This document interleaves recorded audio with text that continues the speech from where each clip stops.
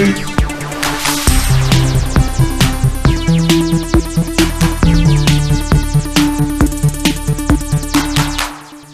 what's up, everyone? Welcome to GameFace, episode 314 on Sifted Games at sifted.net.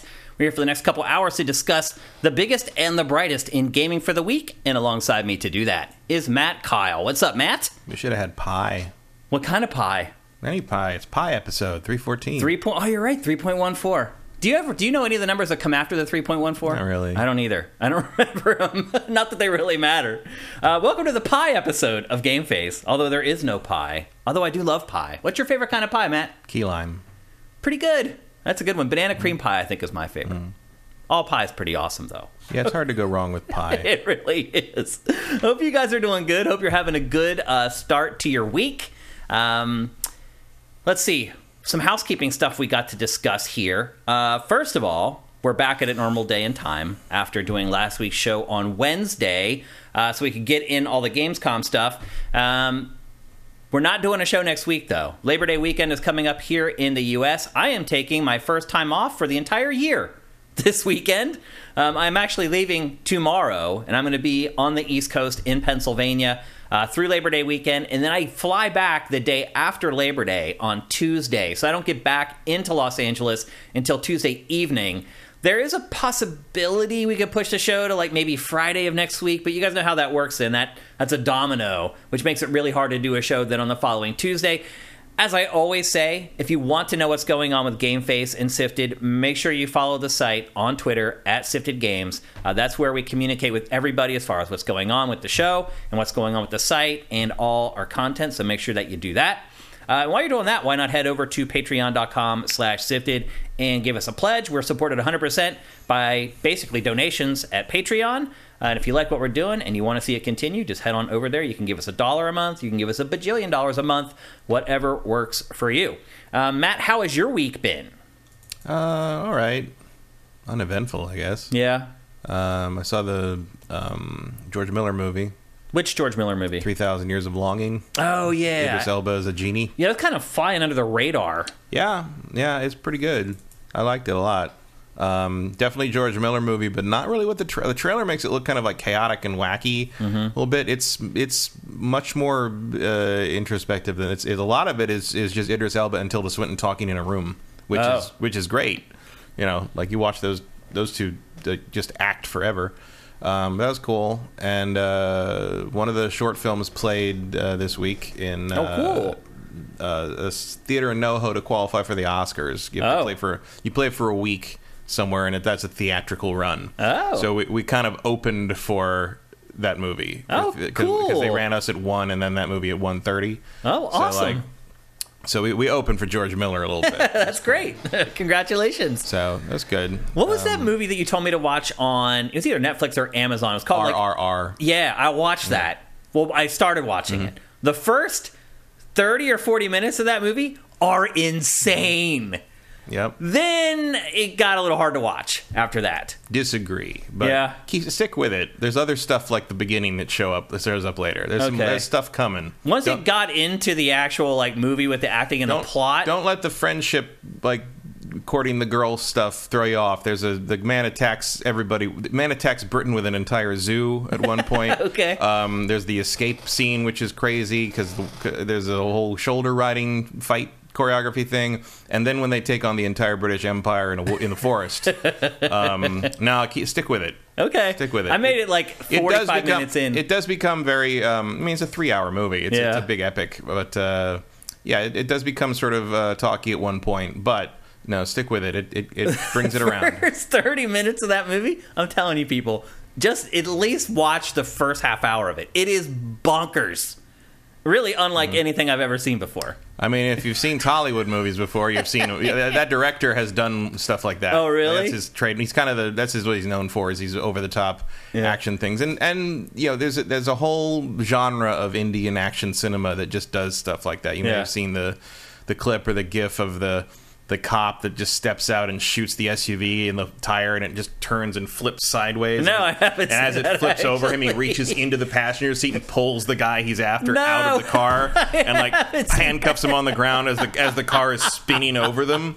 like that kind of stuff. No, I haven't seen that. The director of RRR, one of the movies he did is like a mythical kind of historical, maybe like a Mahabharata kind of like a historical mythic epic, like what we would do for like ancient Greece or something. Yeah. And at one point, the heroes I think played by one of the guys who's the leads in RRR, they can't get into this fortress.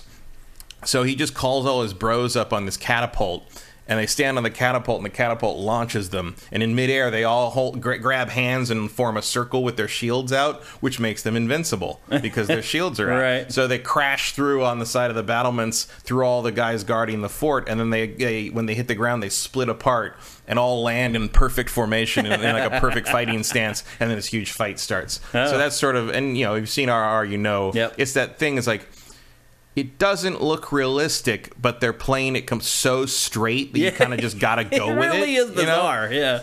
That was on Netflix, is that right? RRR is on Netflix, yeah. You should give it a watch, at least for the first 30 or 40 minutes. It's bonkers. No, go for it. You haven't seen the best stuff. Okay. Not at all. All right. At the very least, I'll scrub through it and start looking for the crazy stuff. But, I already saw a lot of it, and it is crazy. A final thing before we get going. There's one game that I didn't get a chance to play, but I came over here and Matt was giving it a go, and that is Teenage Mutant Ninja Turtles, the Cowabunga Collection. Matt, somehow that managed to just launch completely stealth. There's really no it was really marketing weird or promotion for it. Because I looked yesterday, because I'm like, isn't that supposed to be out soon? Or did I miss it? And I looked at the game's coming soon. Nothing. Game's already out. Nothing on the Xbox store and stuff. So I did a search for it, and I found it, and it just said unavailable. And I was like, okay.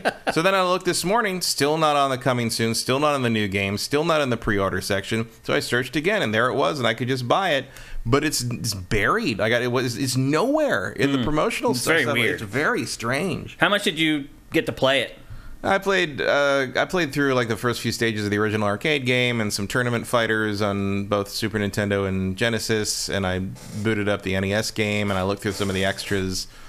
Extensive extras, there's mostly screenshots of comic covers and the various animated series, but they do have design docs for a lot of the games, which are always interesting to look through. Like the design docs for the old arcade game, and showing how they want them to be electrocuted and all this stuff, and how to make what the weapons should do. That stuff's very interesting.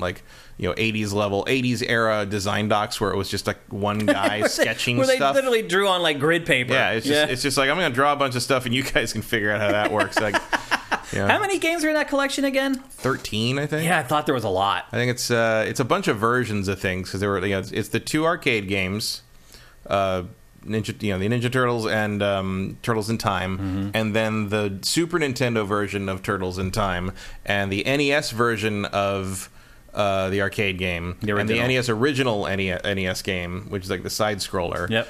And 3 versions of Tournament Fighters, because there was a Super Nintendo and a Genesis and an NES one. The 3 Game Boy games, Hyperstone Heist, which is the Genesis one, and a couple others in there somewhere. But a lot of redundancies. There's a few none of them are exactly the same. The Genesis and Super Nintendo versions of Tournament Fighters are completely different. Yeah, they're different games. Absolutely different. Yep. But it's a very complete collection. Of that era. How do they seem to run and look so far? Fine. And they get a rewind feature. You can save them whenever you want. So if you have a section you're going to suck at, you can just save that game and reload it before that, or you rewind it. It's got all the stuff you'd expect from a modern retro thing. Yeah. It's at $40 is a little much. That seems a little steep. Unless you're a real big fan. I'm a moderately big fan of Ninja Turtle. I was a little old when they hit, but I'd read the comics before that, so I was kind of interested. I'm more of an old original comics where they were basically R-rated Daredevil. Yeah, they were not really made for kids. No, they were basically an R-rated parody of Frank Miller and Daredevil stuff. And the first issue they kill 100 people and really violent, murder, shredder, horror. It's early on, it's very much not for kids. Yeah. until someone must have pointed out, like, hey, if you sell this to kids, you'll make a lot of money. If you make one of them break dance. Yeah. I will say, if you like Turtles and the Turtle stuff, or like you have fond memories and you haven't read the modern IDW stuff, the modern IDW continuity is really good, and especially has gotten really good recently, because they introduced like a plot line over the last few years, like a thread of the idea that Michelangelo is actually the best of them. Like, he's actually like has the most potential to be the greatest warrior, but he doesn't want to be, because he's a party dude, as we know. He's like laid but back. also part of the reason he's a party dude in this series is because he doesn't want to kill people. He doesn't want to be violent. He doesn't want to be a he's warrior the or monster. pacifist of the group. Yeah, and like there's a scene where Splinter tries to like kind of take him to task, and he beats Splinter, like real humiliating, and like and the others are like, and like Raphael's like, nice, and but he like slaps Splinter around a little bit, and he's like, I'm not gonna do what you tell me to do, because there's a point where they basically beat the Foot Clan, and then Splinter turns it on him and is like, now we're going to run the Foot Clan. I'm going to run the Foot Clan. They're like, no, we did this because we wanted to like get rid of the Foot Clan. It's like, no, now we're going to use it as a force for good. And Michelangelo's like, that's not possible. That's like, not happening. And it's really well done. Yeah. And they introduce a human woman who gets turned into a turtle through a blood transfusion, and they kind of deal with the implications of some of that, and it's very interesting. Like it's like they get into some shit. So yeah, IDW Ninja Turtles. If you're in a Ninja Turtles mood and you want something more written for the adult fan who kind of has some backstory on things, that's a pretty good series to look at. It's all in Comixology and all those digital places. There you go. Your little history lesson on Teenage Mutant Ninja Turtles games and comics. Yep. It is definitely not what people think it is. At least it no, didn't there's a start lot that of way. different versions of them, and like I know most people probably think directly either of the live action films or the original 80s cartoon series. Although the live action, I remember when the live action film came out in 1990, it was the biggest comic book movie of all time at the box office, which no one knew what to do with at the time. The fact that it was like number one for like 3 straight weeks at the box office was like, what in the hell? Also, speaking of box office, the Invitation is the number one movie in the box office this past weekend. Oh, like a little horror movie. Written by Blair Butler. Wait, that was written by Blair? Yep. No way. So G4 alumni. Wow, you don't know Blair, but she was the lead writer on X-Play. She was drunk writer on X-Play. She was the comic scroll on Attack of the Show. She did what was called Fresh Ink, the segment on Attack of the Show.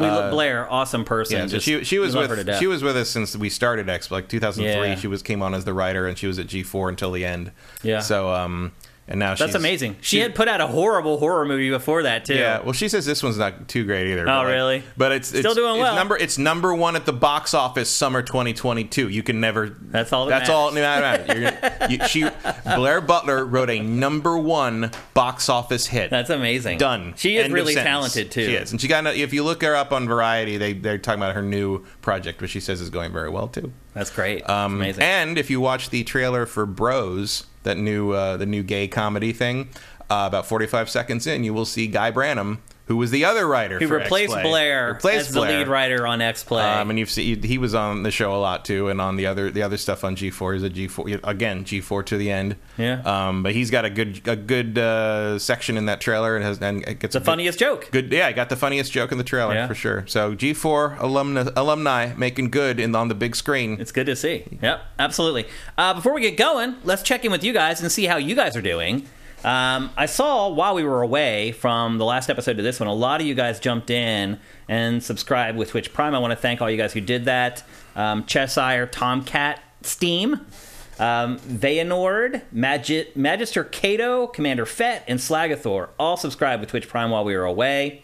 And now since we've got back, it's Corey Film, Texture Glitch, Glottis021. Is there anybody else? Steady Decline. I identify with that. That's a great name. Thank you guys for Twitch Prime. We really, really appreciate it. We really need it. And every single person that does it, we appreciate it. And we thank you very, very much. Let's see what else you guys are up to. Can't say no to pumpkin pie, pot pie. That's just Justin Orman. Johnny Hurricane's favorite pie is pot pie. Interesting. Okay. There's always someone that's got to take it to the savory. Look. Manuel's back. You must be back from Germany already. Oh, yeah. I saw some pictures of you on IGN's Twitter account. You were running around like a maniac in the war room, it looked like. Before we went live, Matt and I were marveling at how many people IGN still sends to cover Gamescom. It's really insane how many people go all the way over there for IGN. Now, I do realize it's probably been a while since IGN has sent a big crew like that. But holy cow, man. Like, even back in the heyday of game trailers, the most people we'd ever send to cover anything was like 8. Yeah, but IGN's doing live stuff like on the floor and things like that. Yeah. It's pretty amazing all the people that they send. St. Corrado and all the crew. David 5807, thank you for Twitch Prime. Is that the dude who plays bass on YouTube? No, that's Davey 504 or something like that. We talked about him a couple weeks ago.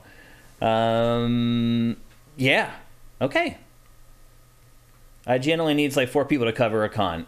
From Agent Music Wolf 408. No, that is not true. You need more. I mean, if all you're doing is writing articles, I guess. Yeah, I mean, if you're just going to do the coverage and then come back, but you still need more than 4. They have daily live broadcasts from the floor with like big, they're doing like what G4 used to do. Yeah, but you figure like the crew for their live setup you need 3 camera guys. Like, at the very least, you're hiring locally for a lot of that. You're right. Yeah, a lot of the camera guys. One or the other. I mean, maybe you could get away with hiring tons of local people and only sending like 4 editors. Yeah. But like modern, like something the way IGN does it, that's a crew of 30, I would think. No, I think it was bigger than that. I think you're still hiring locally for that. Yeah. But like, yeah.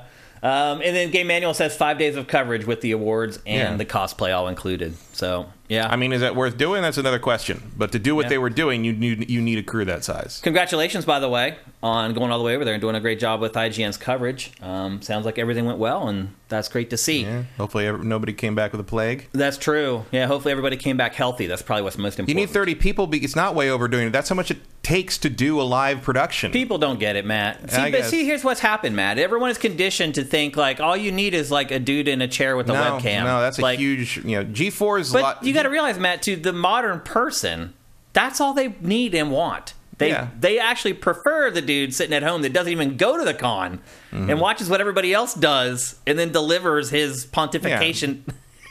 But to do what they do, like when G4 used to do that for E3, our crew was like 400 people. Yeah. It takes a lot of people to put anything on the screen. Doesn't matter how simple you think it looks. Yeah, I mean, honestly, this show should take a lot more people than it does. Yeah, to be more comfortable, this show should probably have a crew of like 8 or 9. And the only reason it doesn't is because I work my ass off. I do the work of the 8 or 9 people to get this show together, and I run the TriCaster while we're doing the show live, while I'm hosting a show live. Nobody does that. Nobody.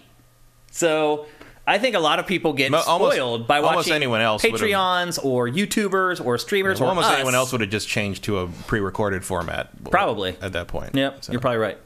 But we like to bring it to you guys live for this very reason. The back and forth between us and you guys in chat is amazing. You guys add a lot of context. You fact check us in real time, which is great. So we don't have to come back the next episode and be like, this is what we got wrong in the last episode. You guys do it for us live. And you're awesome. And you're giving people free stuff. And it's just amazing. Jeff Lynn, 99. Thank you for Twitch Prime. Again, you guys rock.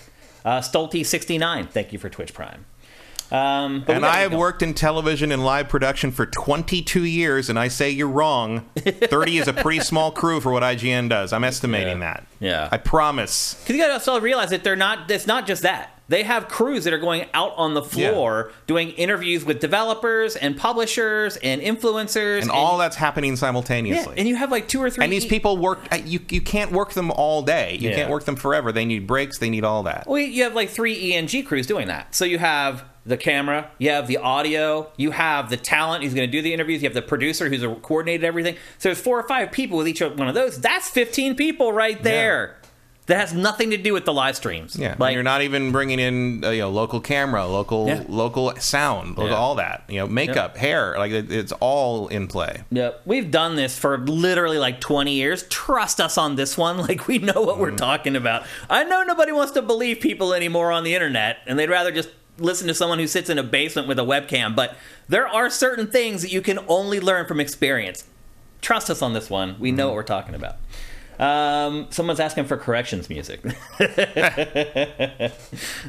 should get going because I do have a hard out today. I have to be back at my place by 5 or 5:15, so it's going to be tight.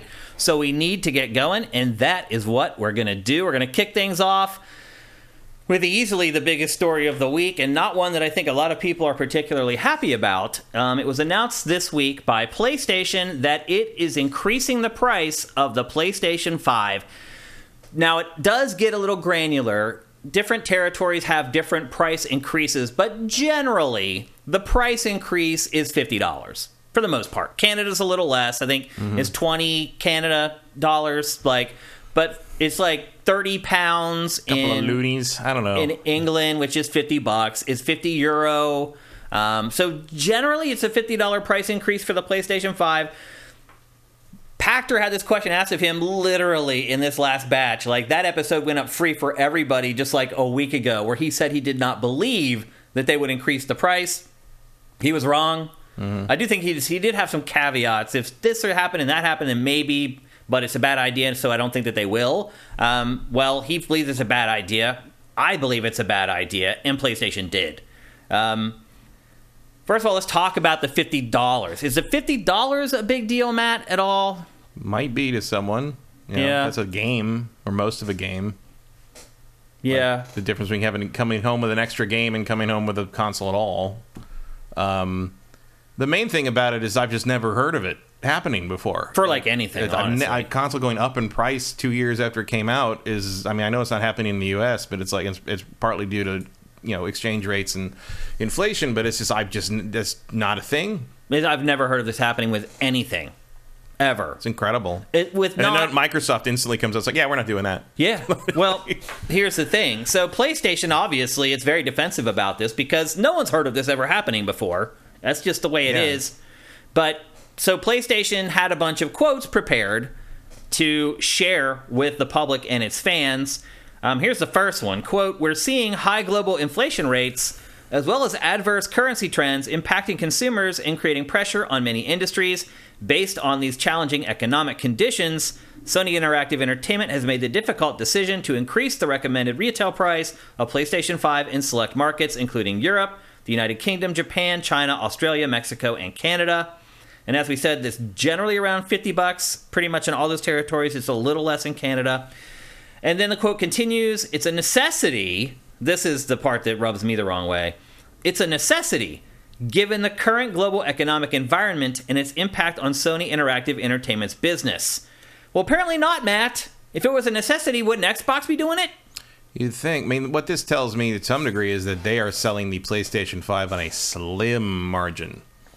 So, here's the rub with that. In a last year, by the way, in a financial statement where they were talking with stockholders, PlayStation let slip that it was already turning a profit on the disc-based version of PlayStation 5. Yeah, but that might have changed by now. Because of I mean, this was last year. Yeah, the shift in inflation and exchange rates have been so drastic in the past year, that could easily have changed. Maybe. Yeah, could have. Maybe. There's got to be something in here because there's no reason to do this otherwise. Like, there's no one in Sony is dumb enough to think that this was going to be received well. Like, this is a necessity for some reason.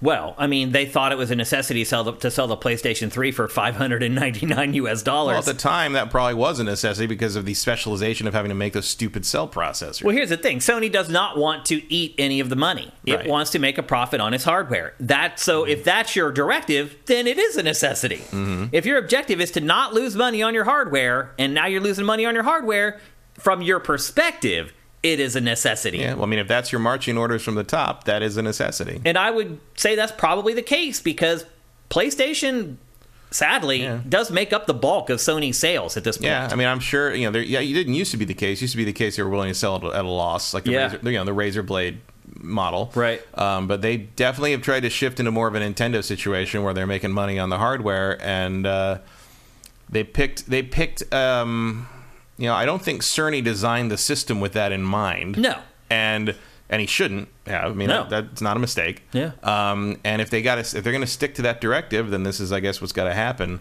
And you're probably right that this is one of Sony's few profitable divisions, and they want to keep it that way. Yeah.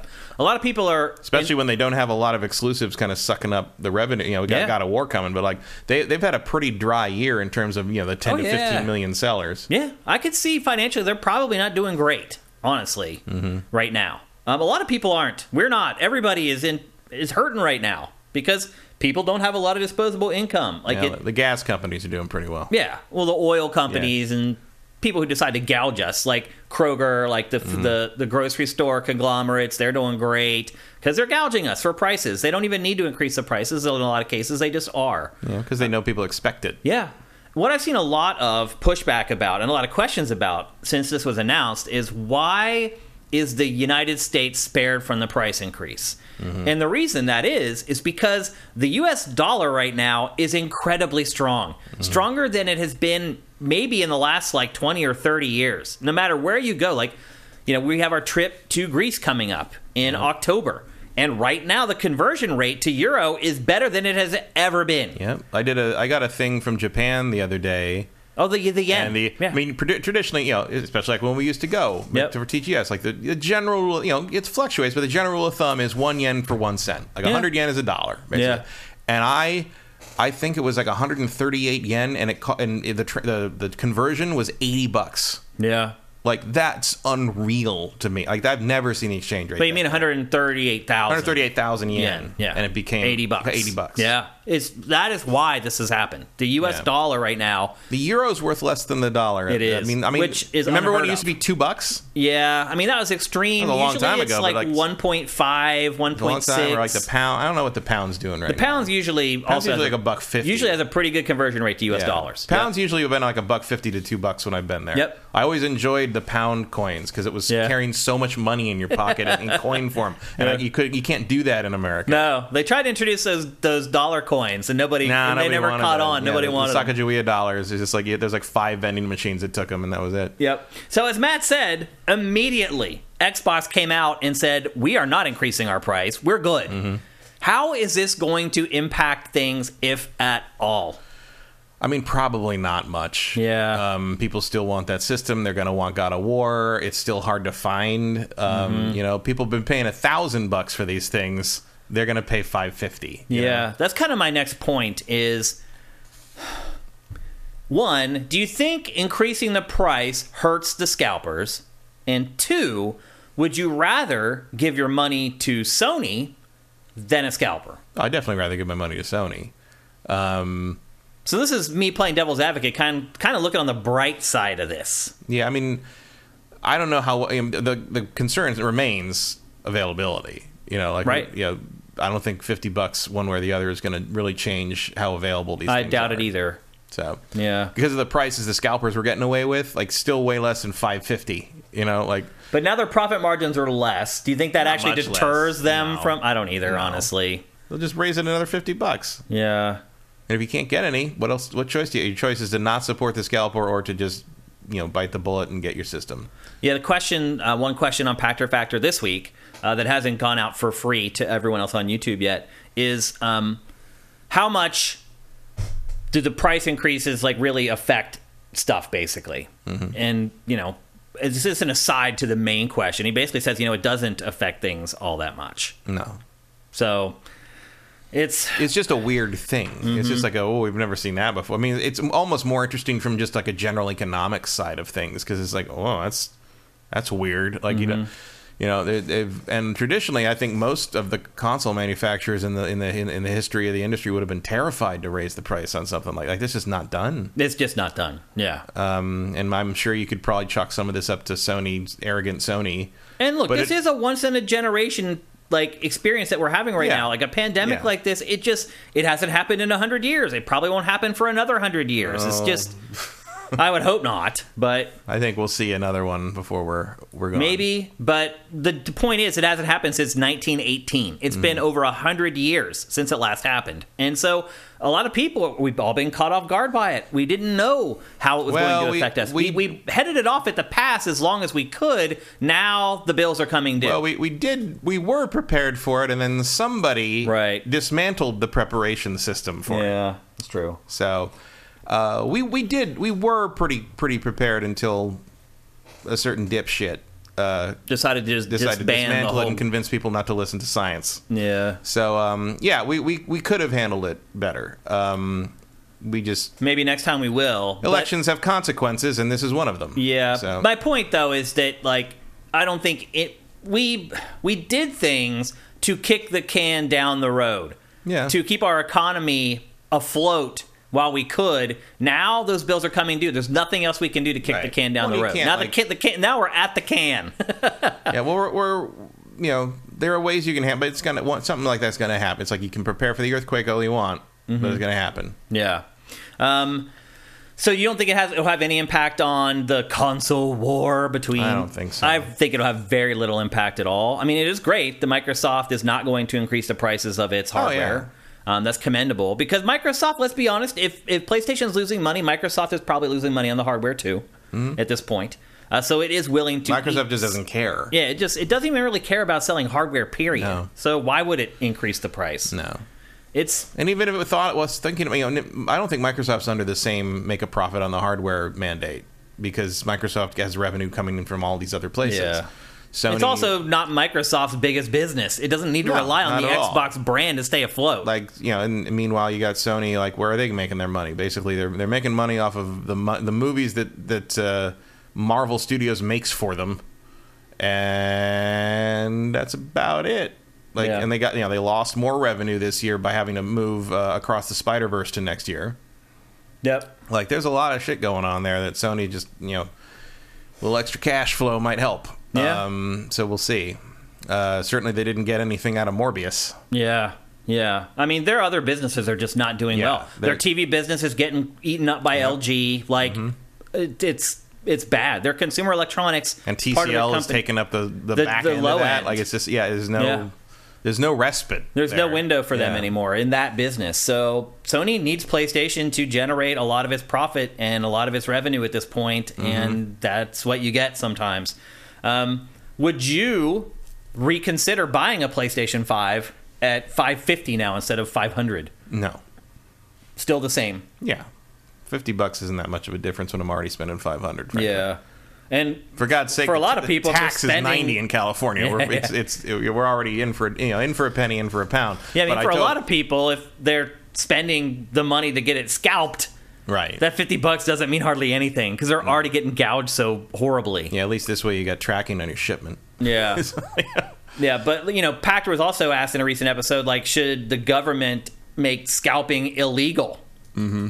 And he said, no, I'm not surprised by that. But the problem really is there's no way to enforce it. Yeah, you can't. Yeah, technically, it is like illegal to scalp like tickets and things like that. But like, you can't. No one enforces that. There's no way to do that. Yeah, there really isn't. So it sucks, especially if you haven't managed to find one yet. Because do you think this makes them harder to find or easier to find? It should make them a little easier to find, maybe. I don't think it's going to make a difference. Any difference at all? The demand is so high and they disappear so fast that clearly, I mean, maybe you have 5 to 10% of the people that are looking for them that might reconsider because of the $50 but then you still got tons of other people that are fine with it. Yeah. It's $50 is very different from $500. It is. Like the that's not a scalper price raise. That's just like a little bump.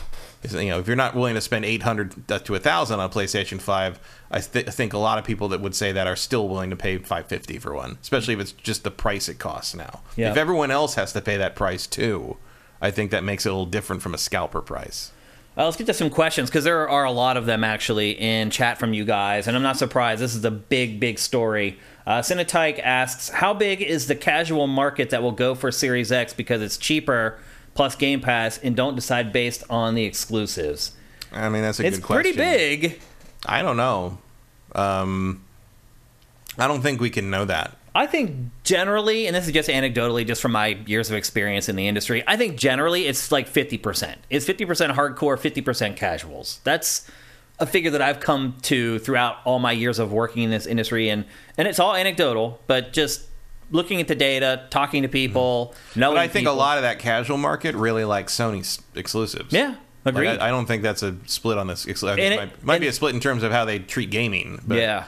The other thing about it, you don't get 15, 20 million sales off of an exclusive if the casuals aren't into it. Oddly enough, I think the casuals care more about the exclusives than because they're not going to buy another game system. Because they're only going to buy a couple games. The one thing, and they're only going to buy the one console. Right, exactly. And so I think to them, exclusives are a bigger deal than they are to almost anyone else. There's plenty of people that are going to be like, oh, I don't want to pay an extra $50 and the Xbox is cheaper, but the Xbox doesn't have God of War. Yeah. Or whatever their preferred Sony. Yeah.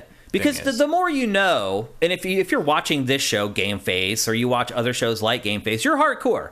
And the more you know, the more hardcore you are, the more you realize that you can pretty much get by buying any of the 3 consoles. There may be a couple games here and there that make you salty that you can't play them, but for the most part, if you own a Switch or an Xbox Series console or a PlayStation 5, you're good. There's going to be plenty of games for you to play, no matter what you're into.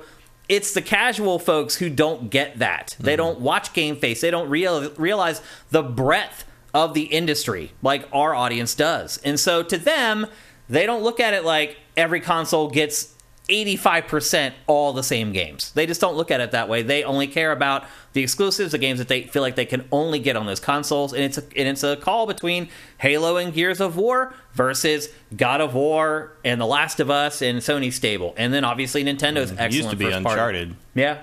And it may be again. Maybe it survived or whatever. But yeah, I think maybe Forspoken is the next. Yeah, I think the casual market in this case actually may gravitate more to PlayStation 5, to answer Cinetyke's question. Yeah, I mean, certainly most of the casual people I know ask about PS5s. They don't even consider Xboxes. They don't even ask me about Xbox. Yep, they'll ask me how they can get a PS5. Yep. Everybody I know that is a casual player, they don't ask me about Xbox. They ask me, how can I get a PS5? Yeah, they barely know that there's a new Xbox.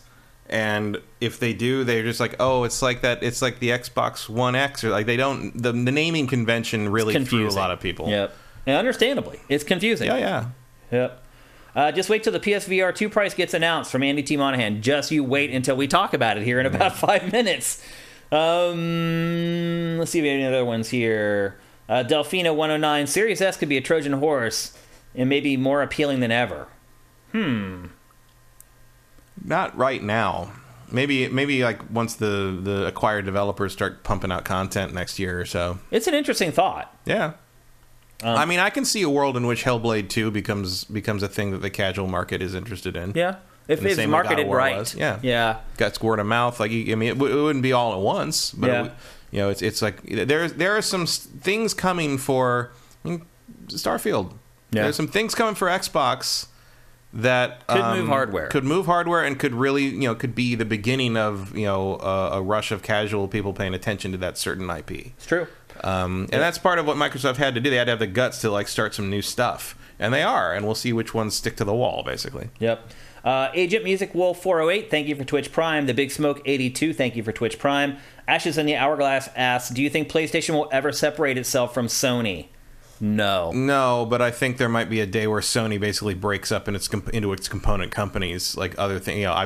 They've had an eye on selling off Sony Pictures for years. Yeah, and they won't do that until the Spider-Man gravy train stops. Because if you in the licensing contract, if someone buys Sony Pictures, the license for Spider-Man reverts back to Marvel. So if you buy Sony, you don't get Marvel, and the biggest thing you'd want from owning Sony is Marvel. Yeah. So they already sold off their cell phone business, didn't they? Yeah, they got rid of that. The TV. I mean, they will probably liquidate some stuff at some point. Is what I'm thinking. Like, there's a point at which you probably liquidate that TV division. Yep. I think someone asked a question about that. How it's doing. Not very well. Yeah. Agent Music Wolf 408 says Mobius was not a flop. Is that true? No, it was not. Didn't do great, and then they were dumb enough to re-release it, and nobody went and saw it. A flop? I don't know. I'd have to look up the box office for that. Yeah, but it did not do Venom money. I'll tell you that much. Yeah, few films do. And I mean, Venom was a big hit. Yeah, it was a big hit. Even though it was also kind of terrible. Yep. Yeah, Morbius was just sort of embarrassing. 163 million in the U.S. That's not amazing. That's not terrible, though. That's not a flop. 163 million worldwide. Oh. Okay, that's not great. That's a little different. That's still, though, even if that was U.S., that's still not great. 163 million. Not for a Spider-Man spin-off. No, it's not. And remember, the general rule of thumb is you got to double your budget to start making a profit. Yeah. Not to make it, just to start. Yeah, to cover all the marketing and all that's probably, there's licensing stuff. Yeah. Budget for that is estimated at $75 million. So you double that and you're looking at 150. So maybe it pulled in like about 10 10-15 million in profit, that's nothing. That's garbage. It's not a flop. It didn't lose money, especially probably on streaming and rentals. But UA do not have that DVD market stream anymore, which used to be a really guaranteed income stream. That's not a successful Marvel picture. Yep. Is what that is. Definitely not for Marvel. Nope. Didn't lose them money, but it didn't make them money they need. You know? Not like Warner Brothers is about to need some serious revenue out of Black Adam to be able to afford to market Shazam 2 properly. That's a problem. It's a whole other thing. Yeah. I would not expect to see a Morbius 2. No. That's probably the best way to cap it off. Henry Pumpkins, thank you for Twitch Prime. It's awesome, man. One last question before we move on, if somebody has one. From Swan. Paramount will probably not buy Sony Pictures, but I can see Paramount. I can see NBC Universal buying Warner Brothers in a couple of years. Okay. Swanland asked, did you get any issues like your PS5 going into rest mode mid-game? I just bought one, and both times I've been playing it has happened. Wondering if there's a fix. I have not had that issue with PS5. I have that stupid LAN cable is disconnected thing sometimes. And I haven't had that problem. I have had problems every once in a while. This happens more with Xbox than with my PS5, of losing the handshake. Because I have my consoles going into my new receiver, and then from the receiver up to the TV. And sometimes the HDMI handshakes to make sure you're not pirating. They get a little goofy, and the screen will go black for a little bit. It's gotten a lot better as my TV has got new firmware updates, and my Xbox and PlayStation 5 have got firmware updates, but I have not had an issue with it going into rest mode mid-game. I think you may have a defective unit, or you may just want to maybe you need to upgrade your firmware. I don't know, but that is not common, Swanland, just so you know. Okay.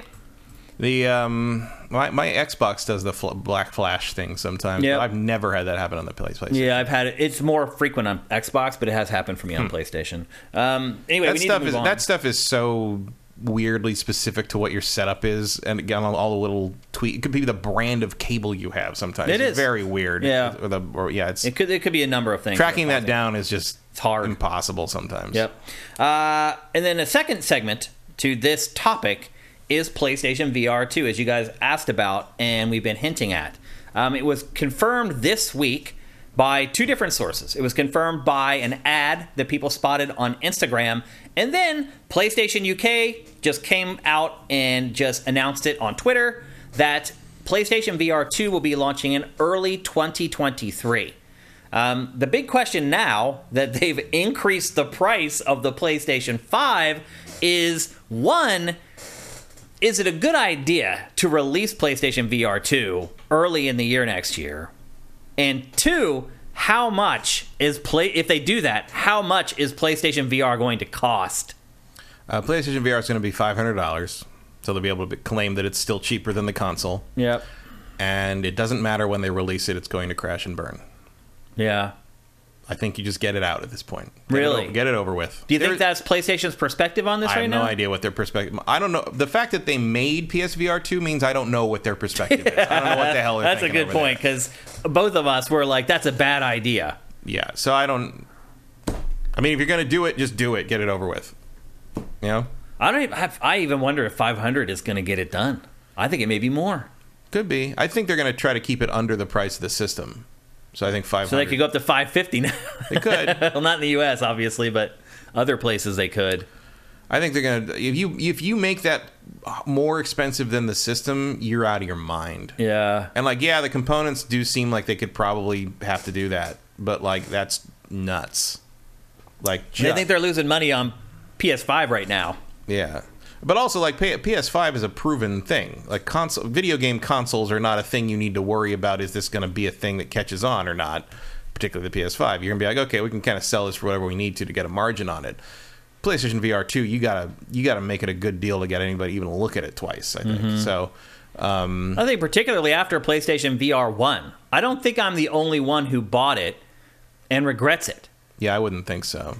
And even if you didn't get sick playing PlayStation VR like I did, you could still regret it. No, I'm not super happy with my purchase. It just, not necessarily because of the quality of it or anything. I think it was the most comfortable headset. I got a lot of fun out of it with the Battlefront X-Wing thing and squadrons and I had more fun watching other people play it. I don't get sick from it, so it doesn't bother me. But then they just stop making games for it. Yeah. The last thing I played was what, that Iron Man game, yeah. And like I couldn't play it because the load times on that game were like 3 minutes. Like I'm not going to sit there staring at nothing for.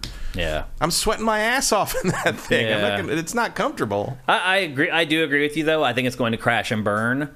I don't see what in the world could be on this thing that would make people want to throw that kind of money at something that they know at this point, this far in, almost everyone who's bought a VR headset, the thing ended up in a drawer after a year. Especially ones with cables. Because it's a commitment. My Vive has been in its box since I moved into this house 5 years ago. Wow. You've never taken it out? No, well, because I have to drill holes in the wall. Right. But the thing, it's like, who cares? Yep. Yeah, Big Smoke 82 says, I had the same exact experience with PlayStation VR. I got sick after 20 minutes, so sold it on. I never did sell mine. I regret it now. You should have. I should have sold it. I never did.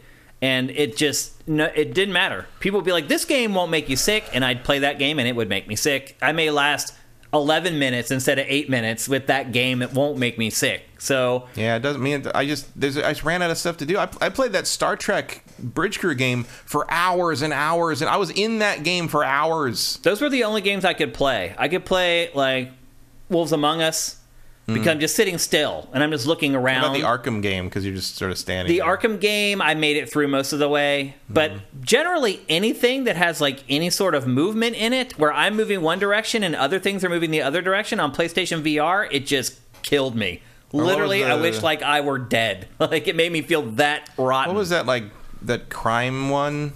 Blood and Truth or something? Oh, like yeah. Remember that? Yeah, it was made by the team that made the Getaway. The Getaway, right? like the remnants of the Getaway people. Yeah, that was pretty good. Yeah, but again, it made me sick though. You got like one game a year after the initial launch. That's pretty much how it works. Looking at. Yeah. So I do not think if it comes out early next year, the prospects for PlayStation VR 2 are abysmal. Like I do think they should at least delay it till the fourth quarter of next year. Hopefully by then inflation will have had a chance to come down and people will have more disposable income, and then hopefully they can sell it at a cheaper price, because I agree with you, it's at least going to be $500, and that is going to make it DOA. Dead on arrival, dead in the water, no chance. I mean, I guess it's you could launch it, kind of soft launch it, and get some just work get out like the bugs, 200,000 units out there. Get or something. some software going, like have something in place, so by the time it's time to push it that fall for holiday season, you've actually got some stuff to show. Yeah, and some units to move. So like that's the only thing I could think of. Yep, it's not looking good. But you just gotta get it done. You just gotta, Yeah. It's going to be unpleasant, but you just have to get it over with. It feels like that's where we are with the PlayStation VR 2 at this point. It's not good. Then a final note on Sony this week. It bought a mobile developer called Savage Game Studios. The studio will work independently from the console side. Ashes in the Hourglass makes a good point. If VR 2 launches with the Horizon game, it guarantees that Breath of the Wild 2 will be out a week later. Every time Horizon comes out with anything, a way more critically acclaimed game comes out a week later. That's true. That's what happens. Yep, it does always happen that way for some reason. Anyway, Sony bought Savage Game Studios, and they're there to develop mobile games for PlayStation based on PlayStation's IP. The crazy part about this, Matt, is that the company has only existed since 2020. Basically... That explains why I don't know their name. Yep. And mobile games. Well, apparently the studio is kind of an all-star studio where they took a bunch of mobile developers from a bunch of different mobile studios and brought them all together into like this super team. The clashest of clans. Exactly. They had to do nothing to get acquired by PlayStation. What message does this send to people in the industry right now? I mean, didn't kind of the same thing happen with Haven Studios? A little bit, yeah. I mean, you're basically saying, like, you know what? Get a team together of people with great reputations for developing games, and then just wait. I mean, if you, I'm just kind of, the music business and like just that. Get rich. The music business like that too. Form a super group, and you're gonna get a contract. It's crazy. These guys, their company was formed in 2020, and they're now selling it for millions and millions of dollars. I mean, that's to PlayStation. That's the tech business. With like hardly any output. A lot of the tech stuff, if you're following kind of the sales and acquisition stuff, even in the non-gaming space, it's all about who's involved, not what they're doing. Yeah. It's like, oh, this is the guy who co-founded Snapchat. Yeah, I'm in. Right. Like they think everything that anything that person does is going to be gold. Because everyone's afraid to miss out on what the next thing the guy who made the last big thing is going to do next. And generally, they never come up with another thing. Very rare you have 2 hits like that in one. Yep. Yeah. It never works out. Certainly not back to back. Yeah. But like. This is just sort of a miniature version of acquiring King. Yeah. Or PopCap or whatever. Yeah. It's just like you did one amazing thing that caught fire, and we don't want anyone else to get that. Yeah. Even though you'll probably never come up with another idea like that again. They are working just recycle that same idea over and over and over. Yeah. They are working on a AAA mobile live service action game. So we've been asking, like, PlayStation has this goal of 16 live service games by the end of first quarter of 2024. And we keep wondering how they're going to get there. Every acquisition that PlayStation has made, and it has made a lot, by the way, now at this point, almost all of them, every developer studio is making a live service game. If you need any better indicator of where the industry is headed right now, PlayStation is telling you where the industry is headed. It is headed to a place with far fewer games, and every game is going to be a living, breathing amoeba that lives on and morphs and changes and gets added to and taken away from for years and years to come. And I know a lot of people don't want to hear that, particularly from PlayStation, because PlayStation is the one platform that is the platform of the single-player standalone video game. And it doesn't look like PlayStation is all that dedicated to that ideal anymore. Oh, I think they are. You do? I think this service thing is going to be parallel to that business. Well, I mean, the next Naughty Dog game is a live service game. Well, what is it? That shooter that they're making, that competitive whatever it is. Wasn't that the extracted multiplayer from Last of Us 2? Mm-hmm. Yeah, that they're turning into a full game. Yeah, sure. That's whatever. Like that doesn't. But that's Naughty Dog. Sure, but that doesn't mean they're not going to make. They also have made multiplayer modes before. Like it doesn't mean they're not going to make Last of Us 3. Yeah, I'll believe they stop making the big boutique games when those boutique games stop selling 20 million copies. Yeah, I mean, I don't think they're going to stop, but I think you're going to see the vast majority of their output beginning around 2024 is not going to be single player experiences. They're going to be. Only because they're going to start having larger output. They're going to, but their larger output is all being dedicated to those types of games. They're not getting new studios to build new single player games. What I'm saying is they're not going to be making less of those big boutique single player games. You're still going to get a God of War every 3 or 4 years. You're still going to get a Naughty Dog game once every 8 years. You're still going to get a big Insomniac Spider-Man game. You're still going to they're all going to be still doing those things. I mean, let's be honest.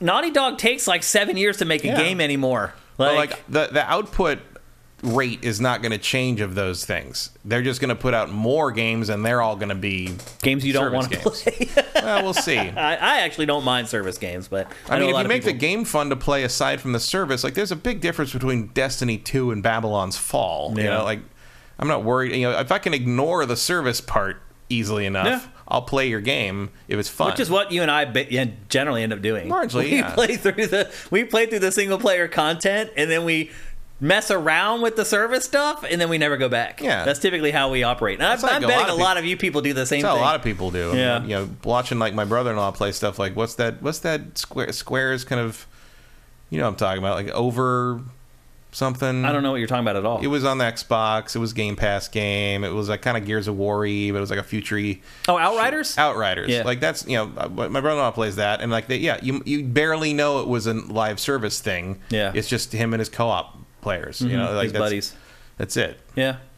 Anyway, another crazy week in PlayStation land. It seems like every week we're able to put together a topic that's just a roundup of what PlayStation did that week. It's just week after week. I mean, you can't say they're not staying relevant in the news. Sometimes it's not for the best reasons, but they're keeping themselves out there and in the lexicon, and there's some value to that. But generally, you want it to be based on good news and not bad news. So there you go. Also, I think everybody's waiting for Fortnite to falter. Yeah, and it just won't. They're waiting to. They want to be in position in case that happens. Yeah, you want to pick up all the people who fall off the table. You want the Apex Predator to, no offense to Apex Legends, but you want an Apex Predator when it shows some weakness to be able to jump into that slot. Yeah. So I think that's part of it too. Of course, everybody wants to be, because if you get one game that hits like Fortnite, you're golden. You right now, Fortnite is propping up Epic Games like you can't even comprehend. All our old buddies that we used to work with at G4, they're all living off Fortnite money. They're all living in Raleigh, working at Epic, making bank off of Fortnite.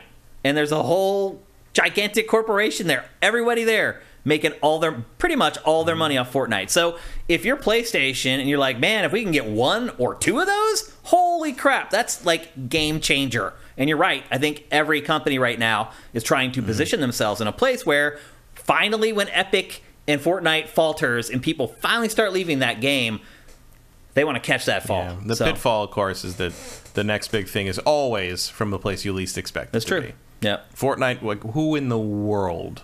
Well, think about what Fortnite was before it was morphed. It was just a random little, like, we're going to put out a little PUBG ripoff free mode and see, like, whoops, we made the biggest thing of the decade. Yeah, because the bulk of Fortnite wasn't that. No. That's not what it was. It was a tower defense game. It was a tower defense game, yeah. Like a campaign-based tower defense game. made was a tower defense game. So, you're right. Which is still in there. It is. It's there. Nobody knows. But nobody plays it, but it's there. And before they had Minecraft, who the hell thought that? Show someone Minecraft and be like, before all that, and be like, really? Like, and now, you know what I saw today? One of my friends from high school, who I don't think I've ever seen her play a video game in my life. She asked me a thing about Minecraft, that this company built a Minecraft server where they built a giant library, and inside the library are all these books and articles and journals and all these things of, like, specifically stuff that's been censored by various governments around the world. So anyone from around the world can log on to Minecraft, go to this server, and read stuff that their government doesn't want them to read. Interesting. How cool is that? That's crazy. Like, that's amazing. Then you know what they're trying to censor. That's a great story. And they have a list of all the countries. Like, if you live in these countries, you can still get to Minecraft and still get to this thing, and they can't stop it. Huh. Unless they ban Minecraft and nobody wants to do that. No, that'd be bad. Then you have a youth revolt. Yeah, now you have the parents mad at you. Exactly. And that's how you lose power. Yep. Okay, let's move on. We're going to talk. My children want to be played with without screens, and I don't have time for that shit. You may remember, and I hope you remember, because it was only 6 days ago, that we bumped out GameFace last week to an extra day, and we did it on Wednesday to get all the information from Jeff Keighley's, basically Gamescom pre-show, opening night live, to get all that information into the show before it became old. Well, we kind of wondered last week if that was going to be all of it. And I think I even said that probably was going to be the bulk of it. And as it turns out, we were right. So we are going to wrap up Gamescom. But before we do that, are you surprised that, like, there was so little, like, fruit on the tree after Keighley's show? It was 2 hours and there were like 50 games in it or whatever, but I thought there would be more. I didn't. Like, Gamescom has never really been that, world shaking, and Keighley is good at loading his show up at the beginning with everything worth looking at. Yeah. So, no, that doesn't surprise me at all, really. I forgot Gamescom was still going after he did his show. Because there was nothing happening. There was no big news breaking out of there. Like, he had it all, basically. And, like, not to go back to it, but, like, if you're IGN and you spend a ton of money to go over there, and then you get there and you realize that Keighley basically had the whole show in a 90-minute thing that he does, and then you have 3 days of live streaming that you need to get through without being redundant and make it interesting and new stuff. It had to have been a little bit of a challenge. You can only do so many deep dives on the Pokemon car. Pretty much. Yep. So anyway, we are going to wrap up Gamescom. There was like 4 or 5 things that ended up being announced and shown throughout the course of the week that we want to discuss. Last week, I think we talked about like 30 things from Keighley's show, but there is like a handful of things that we want to discuss. First up is Team Ninja's, and I still don't understand, and they even explain this in a couple interviews why, but for whatever reason, Team Ninja has decided to replace its Souls-like Neo with another Souls-like called Wo Long. Neo is We've seen this one before, though, haven't we? Yeah, we got one trailer of it so far, but it was like it didn't really show anything. This is the first time that there's actual like gameplay, and it shows what the game actually plays like. So Neo is set in Japanese mythology. This is set in Chinese mythology. And for whatever reason, Team Ninja believes that has allowed them to make bigger worlds. That literally they said that because this game is set in China, now we can make bigger worlds for the game. I have no idea where the logic for that comes from, but that is direct from Team Ninja. I think they're kind of talking about how they're dealing with like the kind of the Romance of the Three Kingdoms stuff, and like those are just broad sweeping epics that let you kind of do big battlefields. I mean, Neo didn't really do that. Not that Japanese mythology doesn't have stuff like that, but like Samurai Warriors is about kind of historical stuff, exaggerated to ridiculous levels, whereas Romance of the Three Kingdoms stuff and kind of the Chinese mythology that's sort of woven through the historical elements of that. Mm-hmm. That stuff happened 2,000 years ago. You can kind of do whatever you want there. Yeah. And also, like, I'm sure there's an element to them of like, Chinese mythology is probably a little exotic, to a Japanese audience because it's not what they know. There's a obviously they share a lot of stuff and some similarities in places, but I think like there's a reason Romance of the Three Kingdoms and all the Dynasty Warrior stuff is still popular there, is because like there's people like those stories. Delfino just wrote, well, China has a bigger landscape than Japan, Shane, I'll have you know. No, like, what does that mean? China's a bigger country than Japan. That has nothing to do with putting levels in a video game. No, but I think they're talking about just sort of the scope of the battles. I don't know if they're talking about actual square footage. I feel like it doesn't matter as long as you're not replicating the country. Building the whole country, it doesn't matter. But I think they're talking about scale and scope in terms of like the battles and the cast of characters and kind of the variety of creatures and monsters and weird shit. Well, we did get some details about the game from Team Ninja through various interviews and other previews that also, were I feel done. like Neo had kind of done what it was going to do. I was not a fan of Neo. I think Neo is the hardest Souls-like. I agree with you. I think it's way way it was harder like impossible. than the Souls games. I don't... It expects a level of familiarity and mastery of the gameplay systems that I just simply was not willing to put in the time for. You're right, though. This is kind of like... Which is very Team Ninja. Dark Souls cross with Romance of the Three Kingdoms. And I just keep wondering, why won't we just get a new Ninja Gaiden game?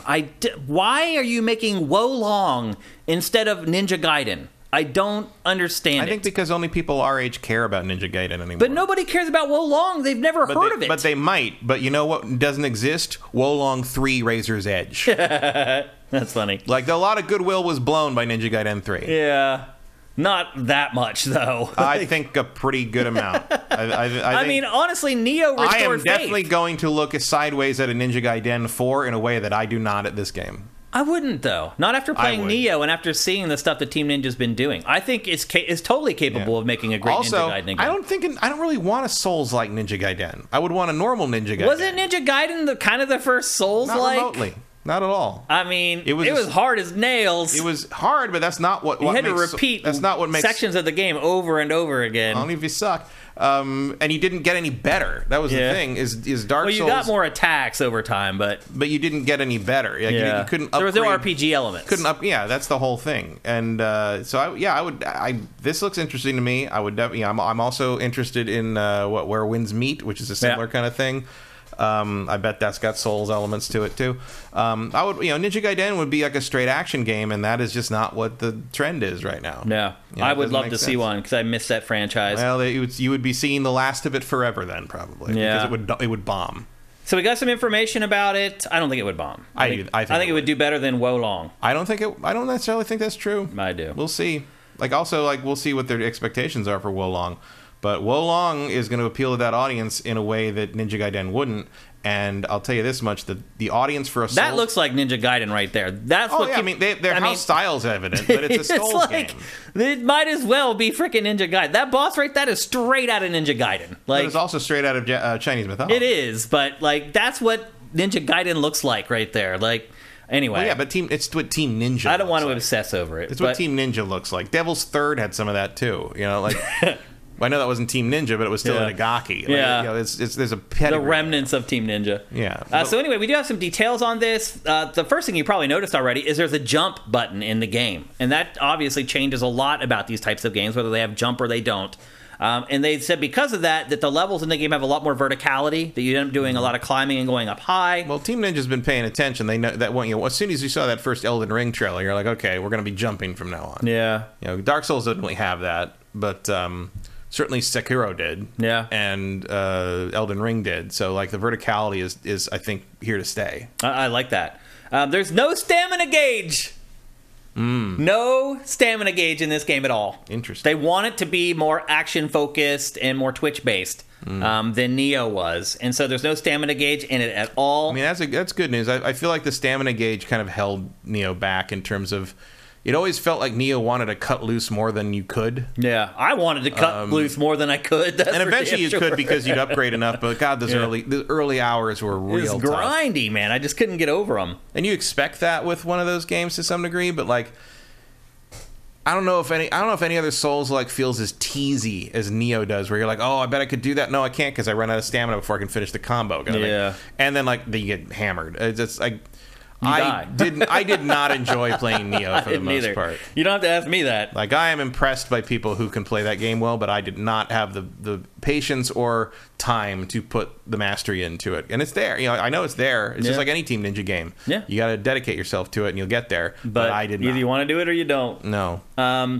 There will be 10 weapon types in the final game. What was shown in the trailer was a spear, the longsword, and dual swords. But again, there'll be 10.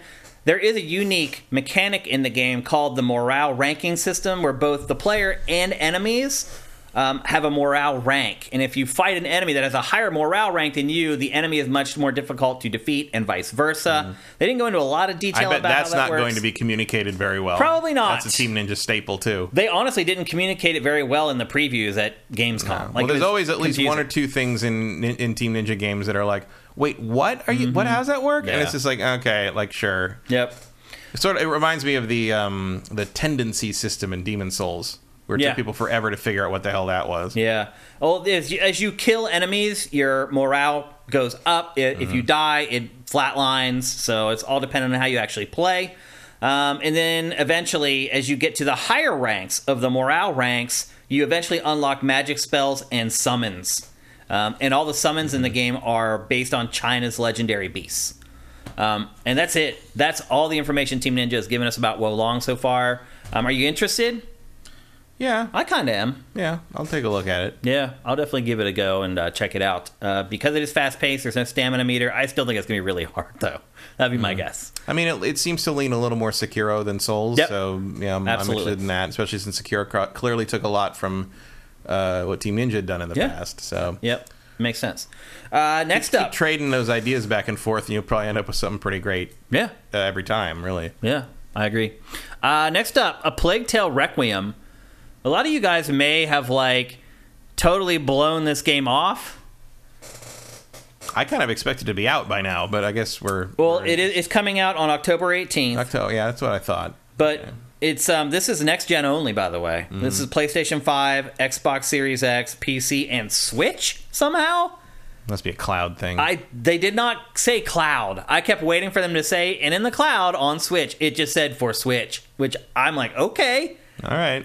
But this game looks awesome. Everybody going to be made out of 3 polygons each or something. I think you guys might want to recalibrate the rest of your year at this point, because a lot of the big games are not coming out, and you need to start looking at games like A Plague Tale Requiem. Well, also, the first one was great. It was great. One of the more underrated games from that generation. Even if the fall was crowded with great stuff, you should still be looking at this, because the first one was very, very good. I would recommend big surprise on Sifted.net to follow this game.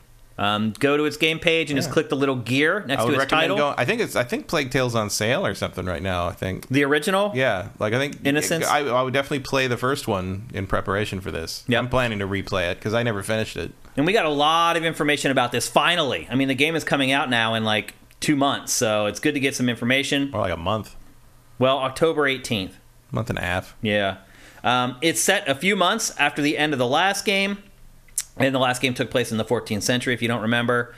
Basically, a brother and sister team, Amicia and Hugo, they head south to try to get away from the plague and the rats. The brother, Hugo, claims that he can see this mysterious island, and then the plague awakens in him, and the whole thing starts all over again. They had gotten away from the plague in this new kind of hamlet. He has this dream of this island. He wakes up and the plague ignites inside him, and suddenly it's spreading all over their area that they had kind of found this safe haven. So they continue venturing south to try to find this mysterious island, because they think it's going to be the place where they find the cure to this horrible plague that Hugo has. So it's kind of like a buddy cop story with the sister and the little brother. There's a lot of co-op stuff going on between the two of them. As you can see here, they do find allies that help them, but it is going to be a little bit of like a escort mission, the game type thing, where you're kind of taking care of your little brother the whole way through. Well, there was some of that in the first one, and the brother was pretty self-sufficient. That's good. There's a crossbow that you can use to remove armor from enemies. There's stealth kills. There's flashbangs. There's whips. There's crafting. Hugo, the boy, eventually gets rat abilities. He can see through walls. He can control the rat swarm. Famous rat ability, seeing through walls. He can see through exactly. He can see through the walls. He can control the swarm and sick it on enemies, which is pretty awesome. But what I gather from this trailer is it seems like those moments are like cinematic, where they're just like these preordained times. And because after it happens, he's like debilitated and weak.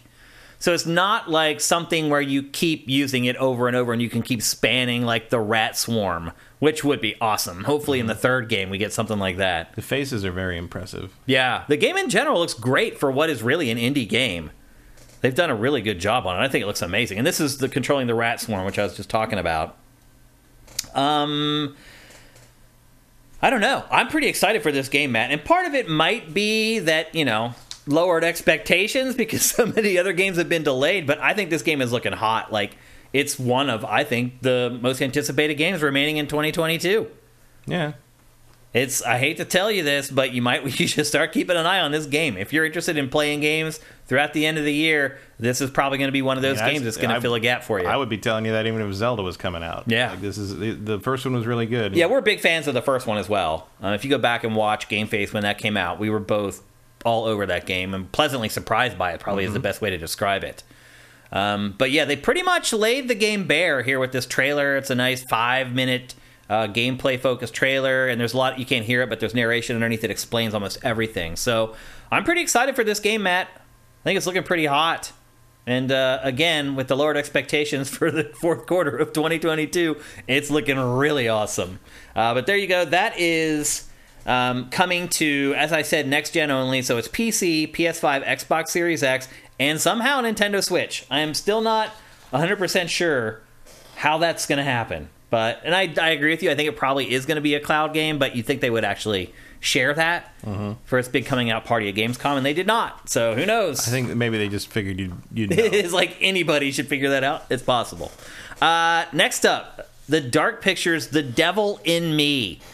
This is the next entry in this anthology horror series. It is actually the fourth game in the anthology series and the season 1 finale.